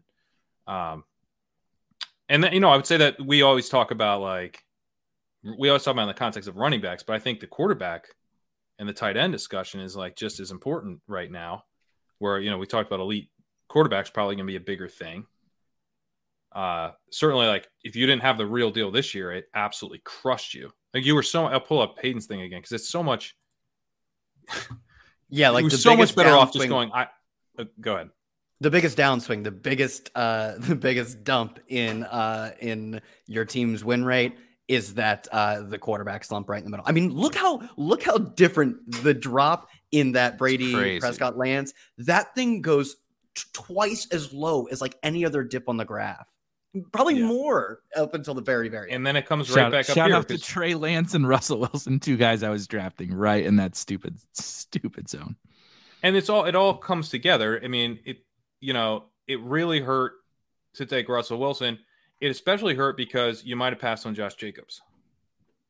So it's like it all ties together. And good point. That particular year. It could be flatter. It could be flatter if Josh Jacobs didn't exist in that range, right? Exactly. I mean, Josh Jacobs doesn't exist. Good. Amon-Ra's higher. Amari Cooper's higher. There's probably a bunch of wide. If like Josh Jacobs literally just didn't exist, this chart would look wildly different. But yeah, I mean, the quarterback thing is still pretty strong. Like I don't think that's it's mostly because all of these guys just busted together. So if you didn't have the the actual elite quarterbacks, Allen, Mahomes. Hurts is lower. Hurts must be here. He's not labeled, but this must be Hurts. He's up. Isn't he Yeah, up I higher? was gonna say he's up. I think you're Scroll missing. up. It's a. Oh, is he? Oh, zoomed he's in up. situation. Oh, wow. Yep. He's There you go. Who's this then? He's the Tony Pollard of quarterbacks. This Burrow? Burrow. Oh, Gotta be oh Burrow. yeah, that's probably Gotta be him. Burrow. Yeah. Okay. So yeah. Yeah. Tony Pollard, Jalen Hurts. Sorry, Jalen Hurts. Didn't give you enough respect. Yeah. So you go from those guys down to, and it is interesting that it's like we had it right. We've been pretty on it with quarterback ADP over the last few years. Big time. Yeah, our like the R squared of ADP versus quarterback fantasy points has been up like year over year for like 2 or 3 years. It's going to be up this year. It was up last year. I think it was up even one more year before that. What are your guys' thoughts on that? Are we just running super hot? I definitely don't little, think a we're little. just running super hot though. Like the fact that we got Mahomes, who from the very first time we saw him, we knew he was the greatest player playing on the field at that time. Like that is going to boost the predictability of quarterback every single year until he's 37. And after the first year, Josh Allen was great. That has been true ever since as well. Obviously, it wasn't true from year 2 to year 3, but that has been predictable as well. And then we have gotten super on the ball with not missing on like super running quarterbacks. Hurts is going to be one of the better running quarterbacks we've ever seen. Justin Fields is going to be the greatest running quarterback we've ever seen. Well, he's not gonna be. He's going to set every rushing record this year. Yeah, but he's doing it all with 50-yard runs. Are you fully buying he's gonna be the greatest rushing quarterback we've ever seen? I'm just saying he was going to score more points on the ground than any quarterback has ever in the history of the league. But also, I mean, yeah, he could be. It's a 3-player race, so yeah. Him and Lamar and RG3, right? I was gonna say Vic. I wasn't putting RG3 Oh, in there. Vic. Yeah, I Vic. forgot about Vic. Yeah. He was like the most dynamic runner, not necessarily. Vic's the best, I think. He was. I mean, my God, He was doing it in an era where they were like, "Great, can you throw the ball now?" They had to change. Or They had hand to off, change please. Madden. They had to change Madden for him because he was so good at running that they put his attributes in so well that you could literally just sprint all the way back after catching the snap and Yeah. run around, and it was a cheat code. It was a cheat code. He was a cheat code in a video game. Yeah.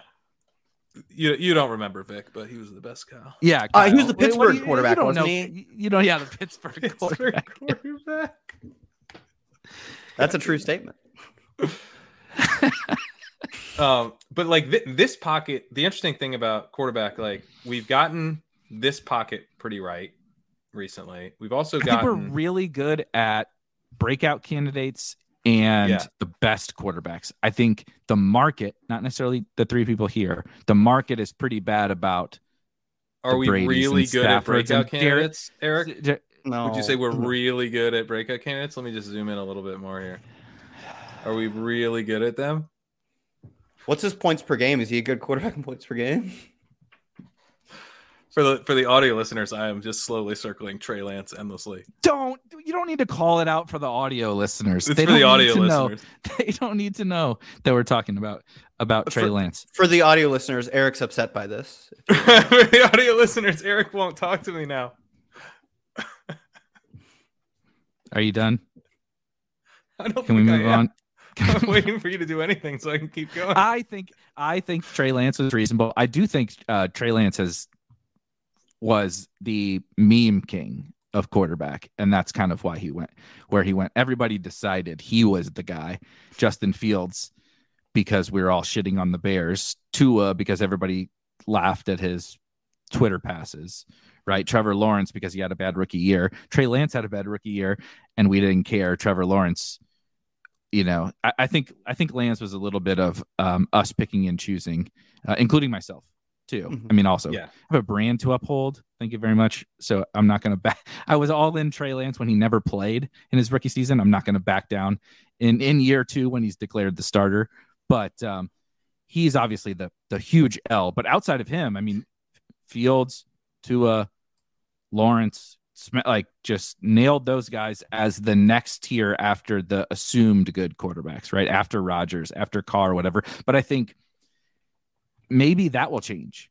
The Derek Carrs of the world, I'm not sure will continue to go ahead of Justin Fields archetypes. I think people will bet, right? If we're willing to bet on Trey Lance ahead of Derek Carr, why are we not willing to bet on Justin Fields and Trevor Lawrence ahead of Derek Carr? Yes, I totally agree that this will probably be the last year, and unless like next year, for whatever reason, a bunch of the running quarterbacks randomly, get hurt in a cluster. This will be the last year a player like Justin Fields, who projects to be the second, like if you were just doing projections, would have projected for at worst the third or fourth most rushing attempts, yards, touchdowns. Like sure, you put Lamar, Lance, and one other, Jalen Hurts ahead of him, but he would project to be a top like 7 quarterback just based on his rushing. You won't get that guy behind Tom Brady, Stafford, Prescott, and maybe the next edge will be picking out those guys because the 2 highest blips at the back end are just like not like non-running, just being efficient, good quarterbacks. It's Goff and Geno Smith. Dudes who were going to start all season. And Geno, we weren't sure, but like he had a pretty good shot at it though. It wasn't Lock, like a horrible bet. Yeah, Drew Lock had never made any noise. But good offense. We didn't know that Seattle was going to be a good offense, but we knew. I think we knew that the Lions were going to be a good offense, and myself included. Good wasn't weapons, really in on. Yeah, wasn't really in on Goff because it was. But that's what we did with like. Again, I'm not comparing Jared Goff to Trey Lance. Trey Lance is a very different archetype of a player. He with the rushing and the downfield passing. But we were willing to say, I'm going to take the plunge on Trey Lance because look at this situation he's in. Look at the 49ers. This is the dream. Everyone, Jimmy G crushes. CJ Beathard crushes. Nick Mullins crushes. Brock Purdy crushes in this offense.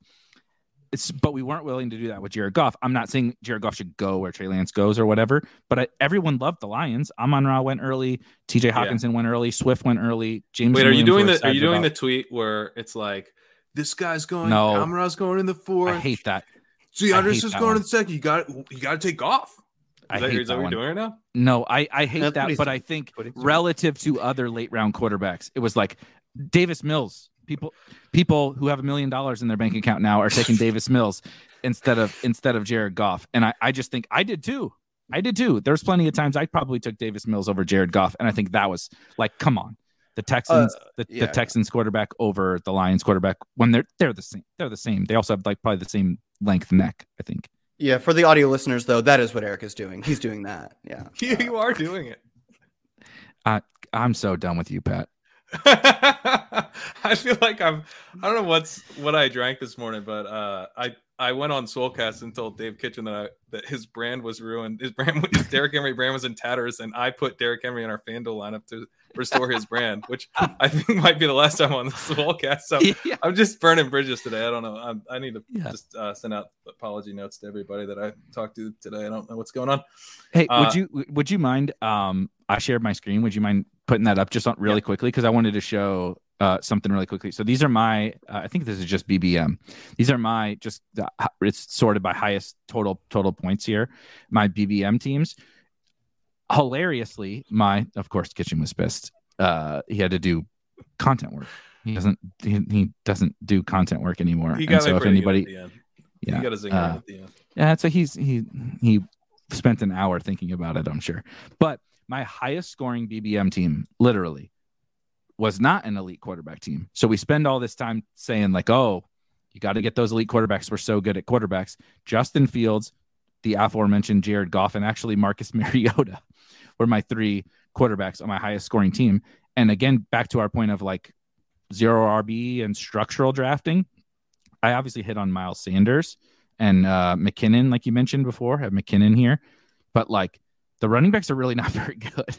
Nyheim Hines, Devin Singletary, James Robinson, Zamir, Boston Scott. But like, if you just draft the structure, I did go with a solo Kelsey, so no backup tight end. That's something I think is interesting on Kelsey team specifically for next year. I did that a handful of times, and honestly, I wish I did it more because those teams are some of my best teams, just to get that extra bullet on a running back or a wide receiver or whatever. But it was like mostly hit on wide receiver, and these quarterbacks somehow kind of managed enough when you have Travis Kelce that I just thought it was funny through the lens of us talking about quarterbacks that now you see my other 3 highest scoring teams are who you probably expect. Hurts and Lawrence, Hurts and Tua, Mahomes and Mac, not necessarily, but elite quarterbacks. But this year it could still have been done mainly with Justin Fields, Lawrence, Tua or whatever. it could still have been done with those guys and a little Jared Goff or somebody like that. Yeah. I think one interesting thing that I just noticed it was really because I was looking at like DK salaries and where high scoring QB games came from. The players with more than one 30-point game at the quarterback position this year were Mahomes, the QB, 2 or 3, Jalen Hurts, the QB 4 or 5, something, Joe Burrow, the QB 6 or 7, Josh Allen, the QB 1, Lamar Jackson, the QB 2 or 3. And then Justin Fields sneaks in there. He's the one with multiple 30-point games that wasn't literally a top 6 quarterback. And that's almost, I mean, like in the sense of there were literally 4 other quarterbacks outside of those top 6 I just named with single 30-point game. How many? 4. I'll name them for you. Tua has 1 30-point game. Gino has 1. Trevor Lawrence has 1. Jared Goff has 1. And no one else has a single 1. Wow. There was no way to find ceiling games, not excluding Justin Fields was the one exception. And 30 is a high threshold. That's I counted off. There's only something like I'm eyeballing. It's like 18 games like that this year. As you lower that's a weak winner. That's your threshold is like a weak winner. Yeah, right? I thought it was fair enough. Yeah. Mm-hmm. The weak winners were the early guys, and there's almost no exception to that. Then you could hardly even patchwork it. There wasn't like, oh, some other guys were 2 weak winners, 1 weak winners, and if you paired them together, no. And the thing is, there are plenty of quarterbacks that aren't on this list that will have will still have really good advance rates because you don't have to have literal weak winners at every single position. Like we said, like you don't have to have a weak winner at tight end every single week. There are hardly weak winners. Like just don't, allocate resources correctly, right? You can make up points elsewhere, but it is really interesting that like you paid up or you just didn't find weak winners. Well, that ties in with what I wanted to bring up before we get out of here. Just real quick before we shut down the stream, I wanted to ask you guys about 3 quarterback versus 3 tight end, because heading into the year, on that weak winner point, it stuck out to me that what happened this year with quarterback had been happening, that we weren't getting like spike weeks from the later rounds. They were coming like as part of this really efficient quarterback ADP that we've had the last few years. It's not just that we are identifying the guys who are good at all season. We're identifying the guys who can be week winners. And so if you're trying to tack on a guy in the final rounds that can help you generate a spike week, there's not much case. Like even a Goff, to Kyle's point there, he's had 1 week like that all year. So adding a Goff to like your Josh Allen team where you also have Justin Fields or something, like you already have the ceiling on your team. So it's not super helpful to add that third quarterback, was my thinking anyway. But the third tight end maybe helps, or you were just talking about, Eric, how you maybe wanted to do more single Kelsey. I know that's kind of a Kelsey thing, but I'm like more open to the third tight end. I mean, Evan Ingram, I guess, would be the example of that, although it's like so random that maybe you're still better off spending that bullet somewhere else. But what are your thoughts on 3 tight end and 3 quarterback? Yeah, the way you laid it out is kind of where as you proposed the question, my brain immediately went to. And I went real quick and lowered the threshold to 25 points. Goff sneaks up in there among players with more than 2. And the only other quarterback that jumps in the list, Kyler Murray, another expensive quarterback. Like it really is like difficult to stretch your little queries in StatHead or whatever to find a way that the best quarterbacks didn't absolutely smash. I kind of agree. Yeah, I actually do think that is like my general takeaway is that it does feel like that third quarterback is like almost futile. And maybe it's one season. We can't take away too much. But like you said, it had been trending that way for a year or two before this. And even more so, we are so close to the worst tight end has ever been. If Kelsey falls off next year, we are screwed. So I actually do think it's going to be miserable. Like take the position away, man. So I actually do think that like, going like you could even maybe just say like don't even spend for the middle, don't spend early, just try and patchwork together 4-point weeks, just get 4 to 7 in the lineup, you'll get some spikes and you won't take zeros. I think that maybe just kind of trying to logic it out right here makes sense to me more so than it has in the past because tight end's garbage. I think with quarterback specifically, it's kind of a little bit of you have to draw a line in the sand on where. So like the team that I just shared, I think it was a little bit of cowardice with adding on Mariota.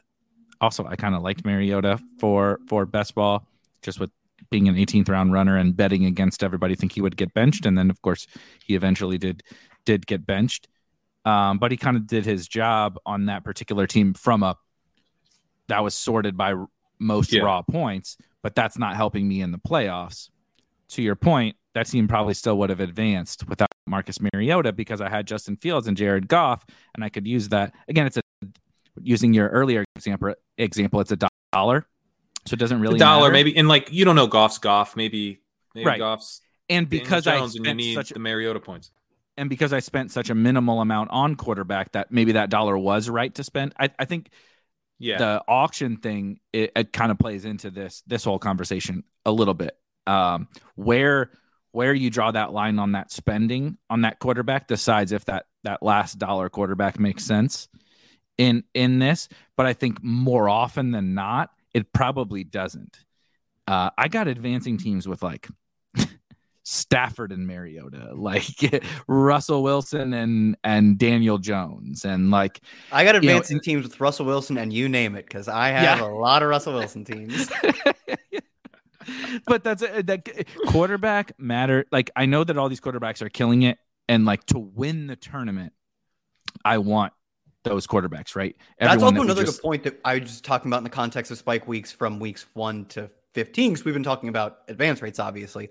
But also, imagine showing up to week 17 with your pea shooter, Jared Goff, Kirk Cousins lineup, and like, what are your odds of finding a 30-point game from them? Whereas the odds of a team finding 38 from Mahomes, like, feel better than your odds of finding 31 from Goff. And he's the good one.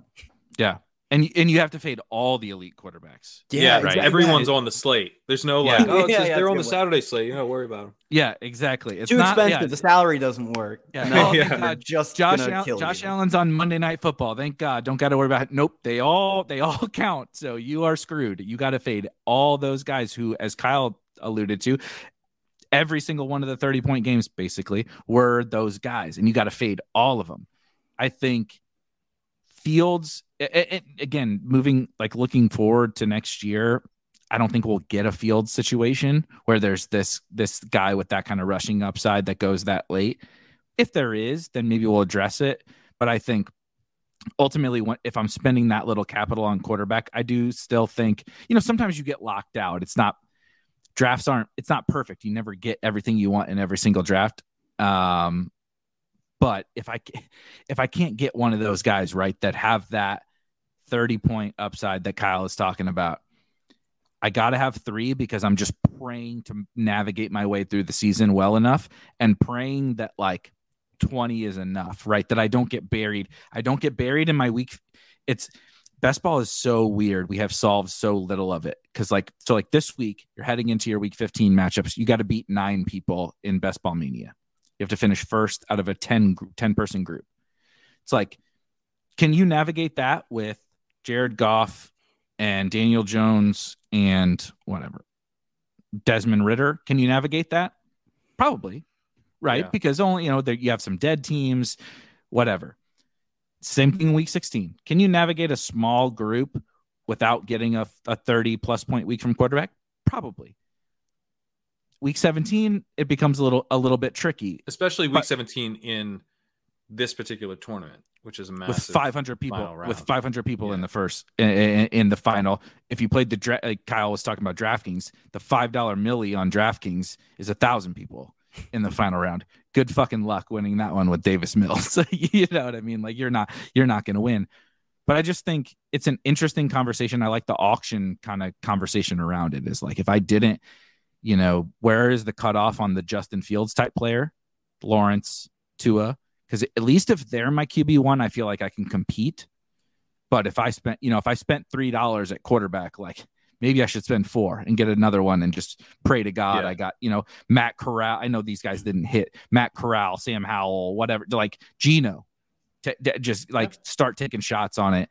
I think it's the auction thing. People will say should you take 3 tight ends or 4 tight ends? I think it's more about the amount of, again, that auction dollar value did you spend? Is your tight end 1 Tyler Conklin? Okay, maybe you can take 4 in the Tyler Conklin team. You probably should take 3. Is your tight end 1 Alberto, who sucked, obviously, but he was a 12th round pick. You spent multiple dollars on him. So you probably don't need to overextend. You definitely don't need to overextend with Dallas Goedert as your tight end 1. Again, the auction value conversation. Yeah. So the spike week thing, I was looking at quarterbacks in the summer. I was looking at the last few years. I forget how long, since 2020. So we've looked at rounds 3 through 5 combined for 28 plus point weeks. That's half point. It's underdog scoring. So an average of 4.2 per quarterback. So if rounds 3 through 5, I'll just pull this up. I don't know why I'm explaining a chart on a visual medium. But yeah, that's the wrong one. Yeah, so the rounds 3 through 5 had 4.2 per quarterback. And can you guys see this now? Yeah.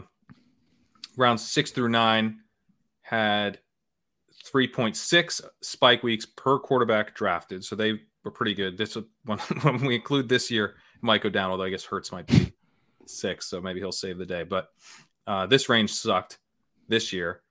Rounds 10 through 13, a little over 1. These range will probably kind of come closer. And then rounds 14 plus, there's like less than half. I don't think I ever wrote in the article how much, but there's like less than half a spike week in a season. So I say keep in mind, I'm counting any 28 plus point outing as a spike week, regardless of when it happens. These are not during the playoffs. Mm-hmm. These are during the season. The number was so low, you had to clarify. Yeah, truly. So this is what you're talking about, like the pea shooter thing of like you go in, it just like Goff probably isn't helping you in week 17, and right now it's advance rate week. So that's what we're thinking about, but it's going to be tough if you don't have one of those guys. And so like my favorite team, this is just like this team I've been like just like eyeing nonstop. I'll pull it up to make sure that it doesn't win anything. Yeah, this is a terrible idea by you. Yeah, I won't show it because I want it to win everything. But my favorite team is list every player, please. I was going to list every player. It doesn't have Ramondre. It has James Cook instead, which was like bumming me out for a while, but now it's kind of fun. Yeah, looking good now. But it has Allen and Mahomes, and the opportunity cost of that is like not just big for advancing, but it's like big for the final week. Like both those guys can hit my lineup, so that might be bad. But like, is that bad? That's one of the things I'm trying to think through for next year. Like, is that bad? Because your odds of having like one of the guys who absolutely fucking smashes in week 17, when we know that it's going to be like Allen, Hurts, Mahomes, and like right after those guys, the odds like fall precipitously. Then it's like maybe, Fields, there's only a few guys that it can like realistically be if we're going to, and there's enough guys that probably someone is going to have that week. And if you basically get that week, which you might need, is it worth not having a 5th round pick? I think the answer depends on how many people do it, because the whole thing is like you kind of want really one of those guys or both of them, whatever, to carry you to week 17. Then you want them to bomb. You are the right. Only team in week 17 with Josh Allen, who just ripped off 2 30-point games and can still get 30 points at quarterback despite Josh Allen breaking his ankle in week 17 or whatever. You want to be the only one with that win condition. For $1 million, he'll be fine. He can just like miss a couple throws, dude. Yeah, like he scores 16 points. We don't have to break his fucking ankle. I'm trying to alienate Kyle now for the hat trick. Now Pat and I are together. We're on the same page now. We're back. Right. We're friends. I found your guys' limit to what you do for $2 million. Just know mine's higher. I'll break Josh Allen's ankle right now. I'll break Josh Allen's ankle right now. I don't care. I really don't care. I'm kidding. Yeah. I'm obviously kidding. But the whole point is like, if half of the field Kyle canceled. Half of the field shows up to week 17. Half of the championship round shows up to week 17 with that in their range of outcomes with, the two same elite quarterbacks. It doesn't actually do you any good. You don't get any relative value. You get less relative value. But I would bet I would bet against it being a popular construction getting into the final round. I'm not sure about that, obviously, but I would bet against it. What you said about people showing up with the elite, everyone's going to show up with those elite quarterbacks, period. Basically, unless last year Tom Brady was a really high advance rate player who got dusted off by the Saints, who just goddamn own Tom Brady. It did get dark. Kyle went dark, and goddamn Pat pissed me off earlier, so I went dark as well afterwards. But Tom Brady was a really high advance rate player who scored like 2 fantasy points.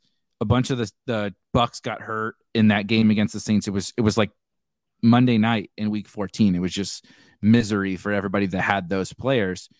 And so you want another quarterback that can help get you through. But I think the actual ideal scenario and what you're talking about, Pat, is to have, let's say I have Josh Allen and then I have Justin Fields. Right. And that is the ideal. The total ideal is to have Fields, Lawrence, Tua, whatever, some other second quarterback. It's a little cheaper, maybe not. I think what I've realized while we talked this through is we punted off too much with the second quarterback.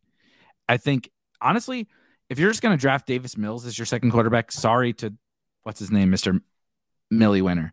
But if you're just going to punt it off with the second quarterback, just don't fucking take one. Take your zero. Well, then he doesn't win the Millie, though. He doesn't win the Millie without both Davis guys. Mills didn't contribute any points to his team, did he? No fucking way. I'm saying aren't you saying skip the second one and just take Mills? Well, yeah. Well, yes. I sorry that I'm not. You just cost the man $1 million. No, I don't think he said skip the second one and only take Mills. I misunderstood.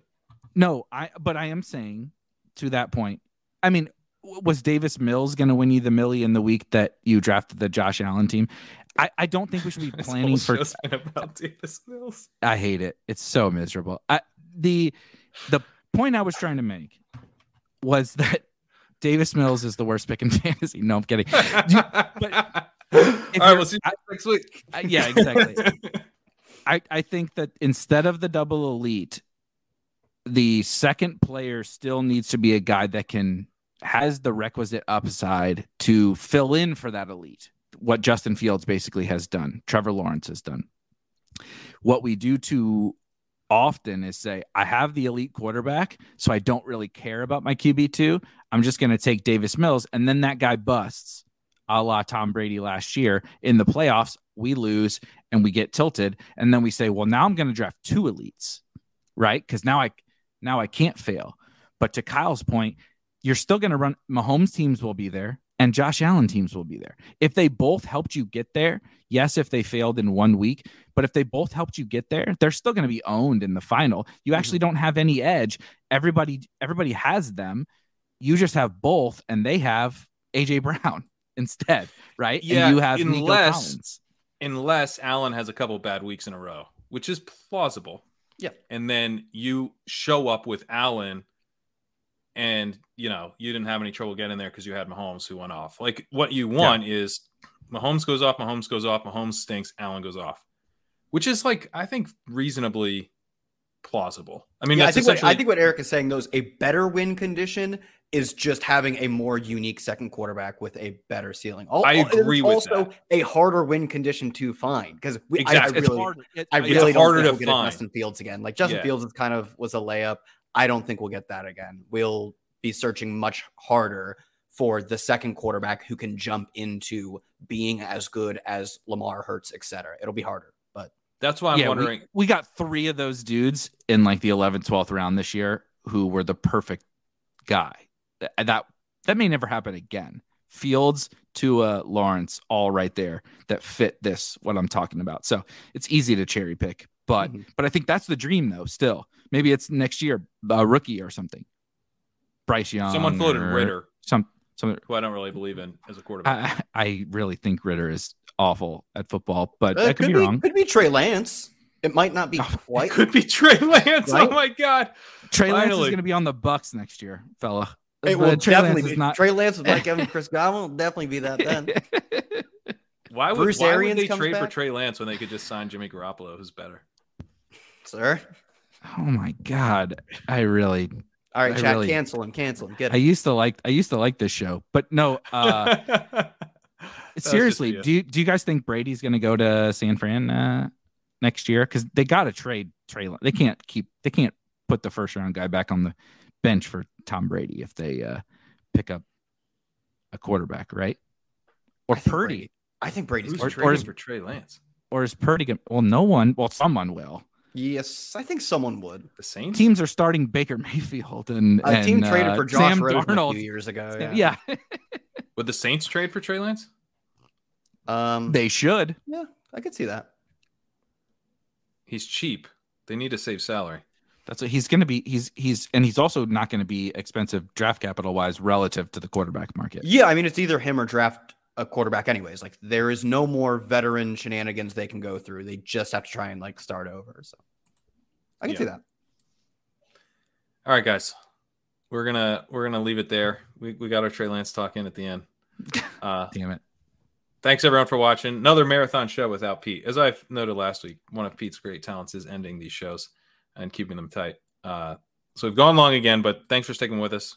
A lot of people still watching. Make sure to subscribe on YouTube, hit the like button, leave a iTunes review, do all the good stuff. Kyle, what do you got to plug? Thursday preview show, which will be, if you're listening to this on the podcast feed, on the Roto World football show. That'll be out about the same time that you're listening to this. And coming for the live chat with Crane and I on Friday at 1. Eric, Just check out Spike Week, of course, if you're not familiar. I run a best ball website. We have a lot of really cool best ball tools. So we did obviously a lot of conversation around best ball. And if you're playing on Underdog, on DraftKings, on Drafters, we have a lot of really cool tools to see your player exposures. We're working on making sure that everything is synced up with the sites for your playoff pods. You can see things like the exposure percentage of everyone in your playoff pods. So, for example, if you advanced 100 teams and 20 of them have 20 of your opponent or 20% of your opponents have Travis Kelce. We can show you that in one of our tools, and you can just see a bunch of different things about what's going on about your advancing teams. Obviously, we know what your sweat is. Yes, it's literally called Sweat HQ, the tool for that. So you nailed it. But you know what to sweat, and just check out Spike Week. All right, check out the walkthrough on Friday. In honor of a zero running back team taking down $1 million this week, we're going to close out with